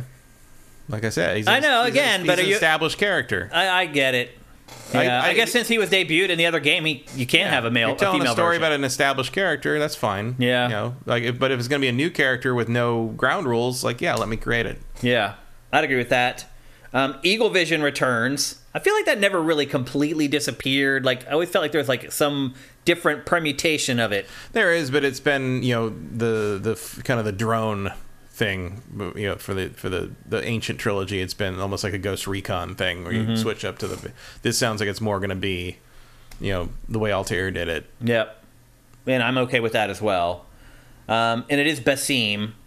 And he was from Valhalla, and you play him as a youth, and he has a weapon called a string dagger. So that just sounds like a dagger on a rope to me. That's what it sounds like. Maybe. So a dagger that you can use and throw and then retract and get it back, which I think is pretty cool. It's almost like a hook shot that's a dagger, I guess. Yeah. Who knows if they'll have traversal tied into that. You're going to swing from that. Yeah, I was going to say. Maybe like Spider-Man, Assassin's Spider-Man or whatever. And they are saying spring 2023 release window, so it's coming soon. And the other rumor is that a remake of Assassin's Creed 1 will be coming as part of the season pass for the game and built on what was created for Rift, Mirage. How do you feel about that? I think I could use it. Yeah. It is crazy that we're getting to the point where Assassin's Creed can be remade. 15 years. It's insane how quickly time is flown by. And they're starting to come around timeline-wise, too. But, they're only like a few hundred years away. Right. Yeah, that's true. Point. That's pretty crazy to think about, actually. Yeah. And that's the one. I like Assassin's Creed 1. I still liked it a lot at the time. I still like it. I played it 5 times. But there's definitely a lot of stuff on the cutting room floor in that game, and I think that a remake that kind of synthesizes all the ideas into something that works together more smoothly would be very worth doing. Yeah. How do you feel about what I said as far as like having a two-pronged approach to the franchise going forward? One, do you think it's feasible? And two, are you into that? I think it's feasible in the sense that Ubisoft can do whatever the hell they want. Like, they've got enough people to throw at whatever. Yeah. And, you know, I think it's a nice change to maybe get more stuff like this, as opposed to like just every couple of years we put out this giant sprawling thing that we then support for extremely too long amounts of time. Yeah. And you better like the theme, or you're going to be not really enjoying the Assassin's Creed stuff for a couple of years. Yeah. I think this is a more interesting way to go about it. I'll be honest with you. I'm just ready. Plan for it out a little bit more, so we're not doing a thing where like Revelations didn't have the features that Brotherhood introduced, right, and then 3 didn't have features that Revelations introduced. Hey, I'll keep it consistent, like plan it out. But yeah, I think the two styles can coexist alongside each other. I'll be honest with you. I'm ready for a break. I'm ready to start playing an Assassin's Creed that I feel like I'll be able to finish. Mm-hmm. Like Odyssey, I limped myself across the finish line. I never finished Valhalla. I never made it to the end. I haven't finished Valhalla's gigantic. It's insane. Well, just keep adding it's too stuff. Much. It's too much. Well, I don't think the mythology stuff they've done for Valhalla is particularly compelling. Me either. Like, nope. Might just be that I don't have a lot of affinity for Viking stuff anyway. I don't have a lot of affinity for Norse mythology rehashed again, because Norse mythology feels like it's been done in games. Mm-hmm. If I need a Norse mythology hit, I'm going to play God of War. I'm sorry. Yeah, like, that's a more compelling version of that. Like, you know, the ancient alien thing that Assassin's Creed does is cool and all, but like the ancient aliens as the Norse gods in Valhalla, I just think mostly falls flat, and I really don't like the level design of the of Asgard and Niflheim and all the 9 worlds stuff. I just don't think any of that's very interesting. So yeah, it just hasn't. I think honestly, I think Phoenix Rising was a way more interesting take on mythology stuff, in that it played a little more straight and played a little more fun. And I don't think Valhalla really captured that very well. Yeah. I know Valhalla's not trying to. They're trying to play it straight. Yeah. But I think that's a mistake in large part. This is all encouraging. Odyssey had a little more of a sense of humor about the mythology stuff, and I appreciated that. Yeah, agreed. This is all good news to me. All of it. The fact that we're going to finally get another Assassin's Creed in 5 months or whatever, and another Assassin's Creed in the Middle East with more. They said multiple cities. They're separated by desert, just like the first one. Like, I like the way they went about that in the first one. I think that's one thing Schreier pushed back on, actually, was the multiple cities thing. That was the one part of the information that he said was not congruent with what his sources were saying. Well, I would imagine that Baghdad will be like the main setting, and then there'll probably be outskirt stuff. The other thing, too, to remember is... But I miss the densely populated city aspect of the old Assassin's Creed. That's one of the only things I really thought they never found a way to replicate properly in the new ones. Yeah. The other thing to remember, too, is that all along we've known that Rift was supposed to be a pared-down take on Assassin's Creed. So this information is just dovetailing perfectly in with all the other stuff we had heard about Rift up until we found out that this is now called Assassin's Creed Mirage. So this is all good news to me. Also, another final tidbit, September 10th is the next Ubisoft Forward, and both Jonathan, the source of this information, and Jason Schreier confirmed that at that Ubisoft Forward, there is going to be a big section of it dedicated to the future of Assassin's Creed. So we don't have to long to wait just about 2 weeks until we learn about Assassin's Creed beyond this new Assassin's Creed Mirage. So should get a lay of the land very soon for that. It'll be the last of the E3 press conferences coming on September 10th, even though now it's after Gamescom. It's weird that Ubi didn't do something at Gamescom. It's a European company. For whatever reason, it just didn't. So anyway, that's the latest on Assassin's Creed Rift, which is now actually called Assassin's Creed Mirage. Pared down version, getting the OG game remade as part of the Season Pass. That's crazy. And it's coming fairly soon. Worked for Call of Duty. What'd you say? Worked for Call of Duty. Yeah, it did. Yeah, it did. And it's coming fairly soon, within the next 5 or 6 months. Okay. With that, it's time for some of your favorite parts of GameFace. It's time for... Let me get the sound up here.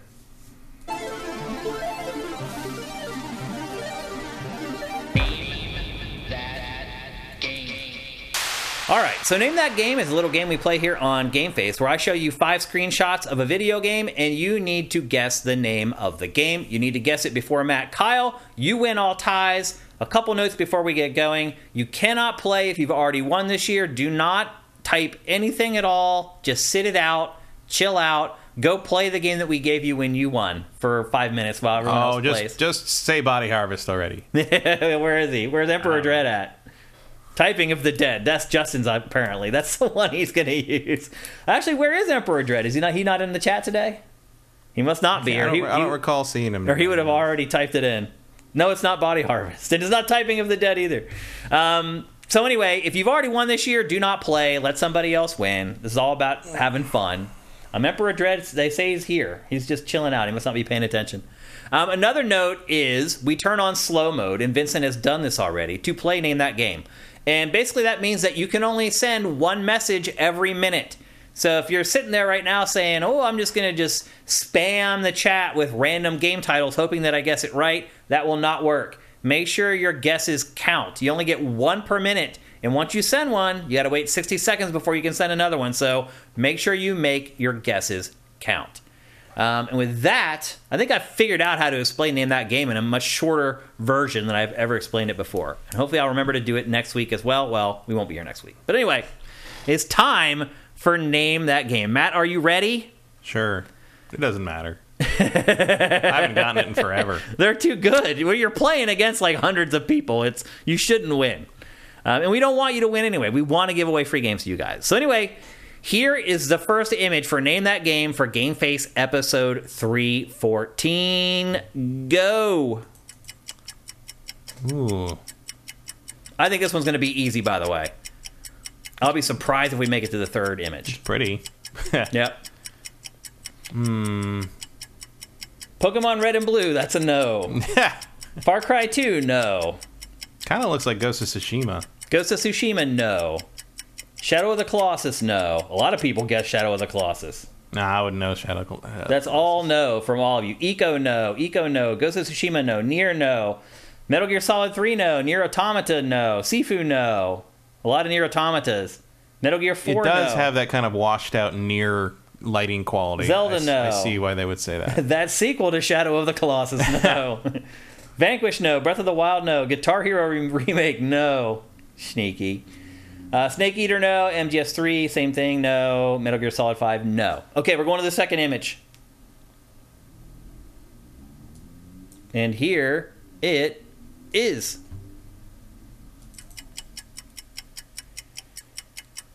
Is it Eco? They already guessed Eco. No, it's not Eco. That's a sequel to... Fox and Crow just got it. Oh, that's somebody did say the sequel to Shadow of the Colossus. What'd you say? Well, I didn't say the real name. What, The Last Guardian? Yeah. Because Sub Sam Jam said that sequel to Shadow of the Colossus, but I assume they mean Last Guardian. Oh. Doesn't count. Too bad. You don't say the name, it doesn't count. Too bad. The Fox and Crow got it. It is The Last Guardian. Now I'll show you that first image again, and maybe rings a bell. Here no, it has that art style, too. I knew this was going to be an easier one, because it is a very definitive art style. Here's the third image. And notice on the left there, I just gave you a little bit of the feathers there so you could pick up on it. And then here's the fourth image. And there are those like weird things that you use for all the puzzle solving. And I just gave a little bit of a piece of that. I don't want to give the whole thing away there. And then here's the last image that would have totally given it away, where you can see his silhouette and all the feathers. At least I think it would have given it away. Well, there you go. Congratulations to the Fox and Crow. Great job, man. Make sure that you send us a DM here on Twitch, or you can send me a DM on Twitter. I'm at Dinfire. Or you can send the site a DM on Twitter at Sifted Games, or you can go to sifted.net and send me a DM on the site at Shane. Any of those ways you can get at us, and we will hook you up with your free game courtesy of Swanland, who you should all thank in the chat. He just hit me up with another collection of game codes yesterday, so we can keep going with Name That Game. Everybody thank him so we can keep having fun with this. I have fun doing it, and it seems like you guys have a lot of fun playing as well. I still never saw Emperor Dread jump in here anywhere, though. Maybe he had to go somewhere. Yeah, could be. Anyway, Great Got an job. empire to run. Can't be here every time. He's got to go play Body Harvest. Anyway, great job, the Fox and Crow. Congratulations once again. And make sure you send us that DM so we can get the code out to you, and you'll get your free game. We do have a little bit of time for some Q&A here. Let's bring up the chat and see what you guys are asking, if there is anything. Here we go. From Justin Horman, what are your thoughts about that weird story about EA being acquired by Amazon? That was actually a topic in today's show that I cut after we got the information about Assassin's Creed. So funny that you would bring that up. Do you think that was a where's the smoke, there's fire kind of thing? Yes, I do. Yeah, absolutely. Yeah. I don't think that just came from nowhere. No, we've been speculating on that for a while now, yeah. And I think wheels are in motion on that. I do wonder what Amazon... They denied that real fast, you notice. Yep, I do wonder what Amazon thinks it will get from that acquisition. I wonder what anyone thinks. I mean, again, back catalog. Yeah. Like, there's a lot of properties EA is sitting on that I think a lot of people would like to do something with. Yeah. Not Sir, thank you for Twitch Prime. That's awesome. Yeah, I do think it's where there's smoke, there's fire kind of thing. I think eventually I'll be pretty surprised if we don't see some actual movement on that from someone. Maybe not Amazon specifically, but someone in the next 6 months. Clearly, there's discussions being. Well, it may have kicked other potential suitors into gear. They'd be like, oh crap, Amazon's thinking about... That could have been why it was leaked. That's absolutely right. Sometimes they do stuff like that on purpose. Yeah. But yeah, CNBC says that was not the case because, and remember, Comcast, NBC Universal was the first suitor for EA. So all CNBC did was just go to the people who had been handling the discussions when they tried to acquire it, and they all said, no, this is hogwash. So it could be that NBC Universal is also like trying to put down the flames. That would also be a weird pick. Yep. Let's see. The Boomafoo with the Crack Bros. Hey, Matt, what do you think of Dwayne Johnson expressing hope for an eventual crossover between the DC Extended Universe and the Marvel Cinematic Universe? And the question for Shane is, what would be your game of the forever? Because I know Matt's is No Man's Sky. You don't have to ask me a question if you ask Matt one. It's totally fine. What do you think about The Rock, Matt? I mean, I think he's just talking. I guess it could happen if Warner Brothers inevitably melts itself down and Marvel buys DC, which is not as far-fetched as it once was because I did not see Warner Brothers crashing and burning itself under the Discovery bosses the way they are so far. It's astounding. They're losing so many billions in market cap right now, and it's for no reason. There's no reason. They just wanted to save $3 billion, and they've dropped the value of the company to a degree that I just did not possibly predict. And there's rumors that like the reason Shazam 2 and Aquaman 2 got delayed is because they can't afford to market them. Oh, geez. And they're hoping the revenue from Black Adam and other movies will give them the cash they're living hand to mouth. They might be. Wow. There's some people who got laid off that are basically saying that that's what's happening. That's bad. Which would be astounding. That's embarrassing. Yeah. As for the there's some bad blood there, and Warner Brothers doesn't play nice with anybody really, so like I can't see that crossover. I mean, DC and Marvel would have been talking, informally. The people that work there, obviously, they don't hate each other. They know each other. They're all in the comic industry. The DC versus Marvel stuff happened in the 90s in the Amalgam universe where they mushed all the DC and Marvel characters together, and like those are very popular, extremely well liked, the Amalgam stuff at least. And like you talk about today to younger people, and they can't believe it even happened. But yeah, back then Warner Brothers still owned them, but there wasn't the acrimony between them. There wasn't the billions of dollars at stake for the movie business and all that. It wasn't there. Yeah. I do not see any kind of crossover like that happening. Unless at some point Marvel/Disney acquires DC. Yeah. And then they can start integrating things because those universes are not compatible the way the DCEU has been portrayed. Like you can't crossing over Zack Snyder Superman with Marvel Avengers is like, you might as well just have Thanos come back at that point because Superman is a villain in those movies. And also, from the Marvel perspective, never align yourself with a loser. What does it get you to cross over with those. Yeah, movies. why? Nothing. It's going to do nothing. Marvel no good. No, this is all to help There's DC. no benefit there. Yeah, it's like No, I don't. I mean, it's all very well and good for Dwayne Johnson to talk about that because it would help him a lot because he's in the DC side. I have no reason to believe that Marvel wouldn't welcome him as another character on their side. I'm sure there's places to put The Rock in the Marvel Cinematic Universe that do not involve having to engineer a how crazy is it that he's not a part of it already? Yeah, I don't know. I don't know what the deal is there. He's a musclehead. Like, he should have been in it a long time ago, really. There's a lot of the characters he could have played are a little more niche. They're not leading roles. Yeah. But you could find some, with the X-Men coming in. Do you think that's why? Do you think he's think so. I need a leading role, or I'm not going to do it? He wants a leading role of a major superhero. He wants to be a good guy. He wants to have a franchise. He's The Rock. He wants a franchise. I know. He's not. I don't think he's going to get it with Black Adam. But he's also talking about how he should fight Henry Cavill as Superman. And I'm like, Henry Cavill's not coming back as Superman, dude. It's over. Like, I know they got the people talking about like, oh, Affleck's back. The Snyderverse is back. No, Affleck came back to shoot 2 cameos because they're not going to get Flash out until like 2024, if ever. And that's what sets up that Michael Keaton was Batman, and Michael Keaton was supposed to be Batman in those other movies, and now it doesn't make sense that Michael Keaton play Batman in those movies. And Ben Affleck was kind enough and willing to take a whole truckload of money to come back and shoot for one day to do stuff to make it work, to play Batman and Aquaman and these other things. Like, that's all that is. Yeah, they're just plugging holes with like all the. It's unbelievable what's happening there. Like, they can't even. You finally almost get everything together, and then and you figure out a way to pivot the whole universe. And then you get the guy, and then you get the person playing Flash, like kidnapping people allegedly. It's like so weird. It really is. It just seems like it's cursed. Like, at this point, the story around the Flash movie is way more interesting than whatever the Flash movie's about. Yeah, it's pretty insane. We'll see what they do with it. That's gonna be more interesting than whatever happens in that film. But no, I do not think that is a thing that's going to happen. At this point, I'd be surprised if they were even able to bring back the DC versus Marvel books in print. Yeah.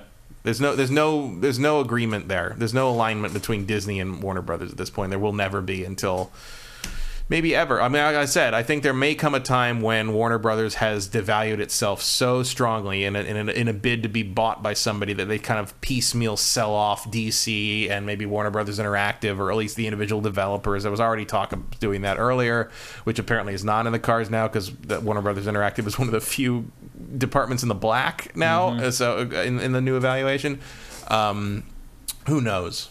Who knows at this point? Yeah. My game of forever, it's gotta be Ocarina of Time. And I think as time goes on, it just gets further solidified, because I think a lot of people assumed, okay, Ocarina of Time was a great game, and it kind of laid the template for how 3D games would be played. But I think most people assumed that over time, we would find better ways to do a lot of the things that the way we did them in Ocarina of Time. And that has not turned out to be the case. Still, the way the lock-on and all the elements of that game, the way that they work, are still being used today. Real-time cinematics. Back then, all the cinematics on PlayStation were all pre-rendered, these CG things that just played off of the CD. Obviously, the way Nintendo decided to do cinematics for Ocarina of Time is the way that the future would be foretold. Now, almost all cinematics are real-time. That's the industry standard. There are just so many things in Ocarina of Time that are still being used in modern 3D development. I think if you update the graphics, the only thing that really feels deficient by modern standards in Ocarina is the combat. Yeah, like everything else is pretty much still the way we're making games. Yeah. It's pretty insane. Also, my game of the forever is not No Man's Sky. My favorite game of all time is Shadow of the Colossus. Okay. No Man's Sky would probably be my top 10 though. Yeah. Anyway, I think that's a pretty easy pick. It's just, when I started in the industry, I launched my fan site when I was in college in 97, and it was an N64 and Dreamcast site. I never would have dreamed that a game that would come out a year later, that I would be sitting here 20-some years later talking about that game still as something that is still a template for how games are made. It's mind-boggling. There's not a lot of stuff from a quarter century ago that holds up. Go play some of those other 3D games and then come back and talk to me about it. You go play Glover and tell me there's a god. It's seriously, it is so far ahead of its time. It is still mind-blowing. Ocarina of Time, my game of forever, hands down. Ashes in the Hourglass. What's the toughest challenge you've completed in a game Mine would be getting the hell ending in Spelunky. That's a good one. I mean, I can't even begin to fathom. Like, you guys, you don't understand. Like, games used to be so hard. All of them. Like, you could make a game, if it played itself, it would probably take an hour and a half or 2 hours to complete it. But they're so hard that it would take us days and days to finish these games. So I could go back to, like, the 15th level of River Raid or whatever. Like, games were just so much harder. There were Apple IIe games that took me years to finish. I mean, just any of those, the older games are way harder. Even harder than, like, Dark Souls and Elden Ring, like, all that stuff. Like, games just used to be way harder than they are now. Yeah, it would have been like finishing Double Dragon on 1 quarter. Stuff like that. Shinobi on 1 quarter. Yeah. I used to do like 1 quarter arcade stuff. Arcade games. Just having to be able to finish like a game with $1 or whatever. Yeah. Like, that took freaking skill, man. Or the final puzzle of BattleTech: The Crescent Hawk's Inception was the most obtuse. I don't even remember that. It was like a strategy RPG from on the Apple and the Commodore and I think maybe on the Amiga. It was a rip off to some degree because the whole plot was you were trying to find this cache of hidden convertible mechs, which were literally the transforming jets from Robotech to get off the planet. And when you find them, it's over. Like, you never get to use the transforming mechs. But the final puzzle was finally got to your dad's like secret like underground base thing, and you had to solve some star map puzzle to open the door that got you into the cache to get and you just take them and fly away. Basically, that's the end of the game. The star map puzzle, there's just no fucking clue how it works. And you have to like activate star, deactivate, and it's like multiple screens wide. And it took me years. I would play through every once in a while. I was like, I'm gonna play Crescent Hawk's Inception. Try it again. Yeah. And I must have been the 7th, 8th, 9th time I played it. I figured it out. Yeah. And I'm like, I finally got the transfer, and the game was over. Yeah. I was like, but that was very hard, just in the sense that there was no way to. If you were stuck on something like that in 1987. There's nothing. I didn't know anyone else who owned the game. I didn't know any. You better hope you had friends. There was no internet to look around. That was it. Like, you were stuck. There was no hint book because it was too minor of a game. There was a wireframe dungeon crawl game that wasn't wizardry. It looked like wizardry, but it's like a Vectrex style game. It's all just wireframe, black and white, and you just went through these dungeons and like. Eventually, you'd run into a wizard, and like it took us almost 2 years to beat that effing wizard. I cannot remember what the name of the game was, but just stuff like that, man. I mean, there were a lot of games like that. There were, yeah, but a lot of stuff like that is what I would say.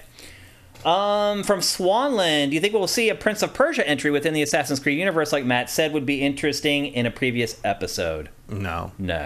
I'm really wondering if think that would work, the Prince is done. Like, sounds like Prince of Persia is gone. I mean, even this remake that they're supposed to be working on, like, that's dead as far as I can tell. Yeah, it seems like it's just gone. Like, really, what's happened is that Assassin's Creed Assassin's Creed supplanted Prince of Persia. Yeah, I mean, it just replaced it. The original Assassin's Creed was supposed to be a Prince of Persia game. Yeah. And they basically took one more shot with that 2008 one with starring Nolan North and as Nolan North as the Prince of Persia. Yeah. And that was that. Yep. From Sneaky, flying back from Japan in a few days. You're in Japan right now. It's weird time for you. You must be up either. What time is it actually? So it would be 10 hours before. But tomorrow. Yeah. So you're like in the middle of the night there. You must have never got caught up on like your jet lag. Have a safe trip though. Should I play Pokemon Diamond or Arceus to keep me sane, or something else? I tend to like Pokemon every few years, but not sure which one is better. I would play Arceus because it's different. So if you've played a lot of Pokemon already, if you want something a little bit different, I think that's your choice. But Pokemon Diamond is fine if you just want to play the traditional, more style of Diamond Pokemon. might be better on a plane. Yeah, I'd agree with that. Yep. Yeah, maybe that's your pick. Less fine aiming. Yep. One from Vincent. With all your desire for a new Ninja Gaiden, what do you think of Wanted Dead? I have not checked it out enough to know. Yeah, I haven't seen it. Unfortunately. Steady decline. Do you think Volition might be done if Saints Row sales are terrible? It might. Yeah, I don't know. I mean, it's Embracer, so probably not. I would also argue that it might be deserved. I mean, it's hard to remember a studio that's been around that long that released a game as inept as Saints Row. Yeah, I'm not sure I don't know if a lot of key people are gone or like. I don't know. I mean, frankly, I'm stunned that Agents of Mayhem didn't kill that franchise dead. How did it survive? Yeah. I don't know. So I don't know. I mean, I'm sure because Embracer came in and was like, hey, let's try this thing that worked before, and Yep. I mean, we'll see what sales look like. I guess not like they have a lot of competition. Yep. From Drifter J, Shane, are you interested in Warzone 2 at all, or have you moved on from that type of battle royale? I haven't moved on from battle royales at all. I try them all usually when they come out, so I will try Warzone 2.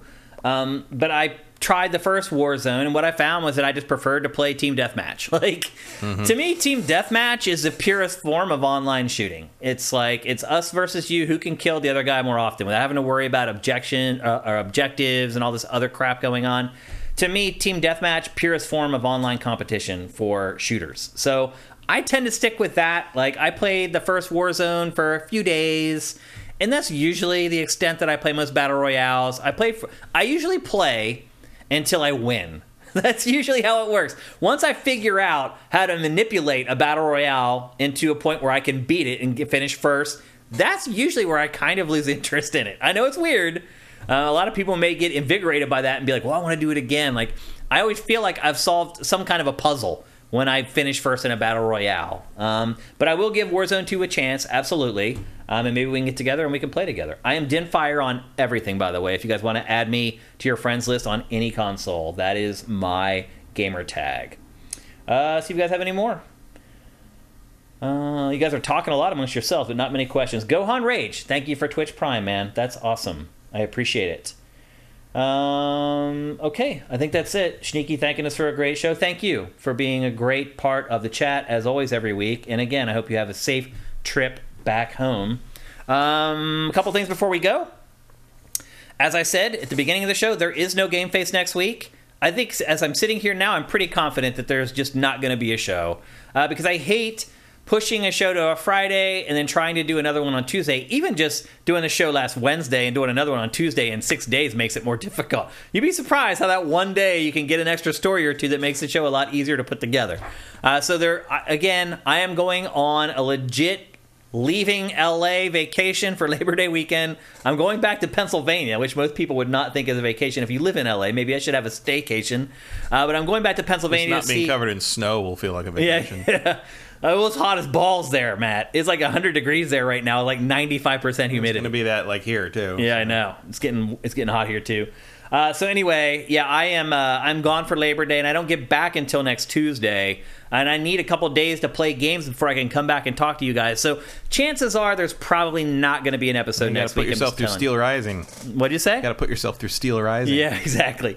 The good news is when we do come back, we will have a few games to discuss, not the least of which will be The Last of Us Part 1, which comes out in a few days here. So we will be a little late getting on that one, but I think for the most part we should be okay. We'll miss you guys, obviously.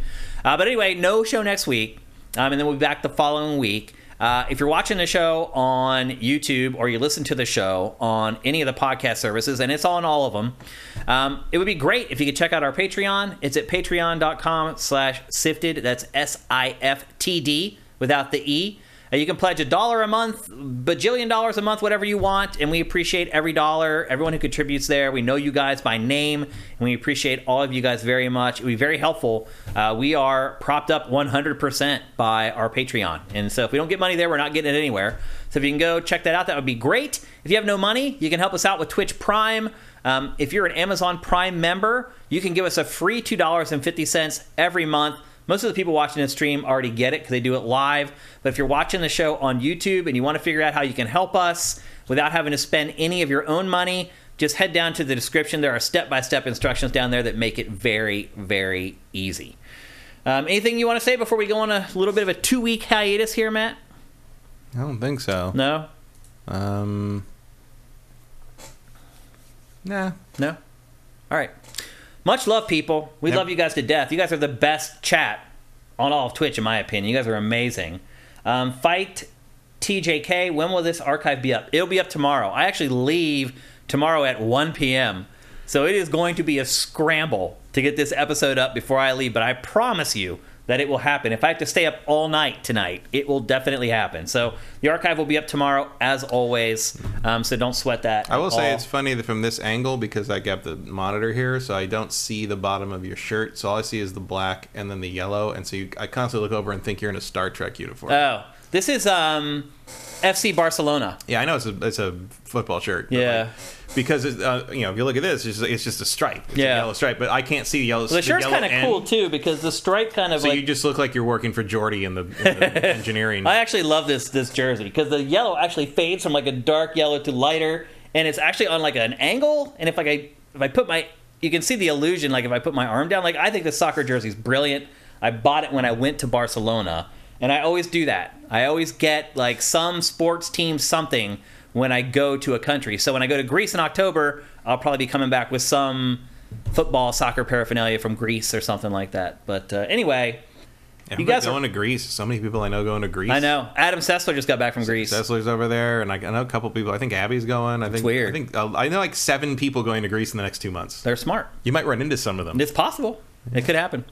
Anyway, much love to you guys. You guys are awesome. All our patrons, everyone who shows up for our live streams, I love you very much. But I will not miss you while I'm finally taking some time off. It's not even really all that much time because Labor Day weekend is a 3-day weekend, but any amount of days that I can get and to catch up and see my mom and some of my family will be awesome. So hopefully you guys you can handle life without us here for a couple weeks. I need some time off. I'm sure you guys understand it. Everyone understands it. Everyone needs some time off. But we'll see you on the other side. GameFace is up and out.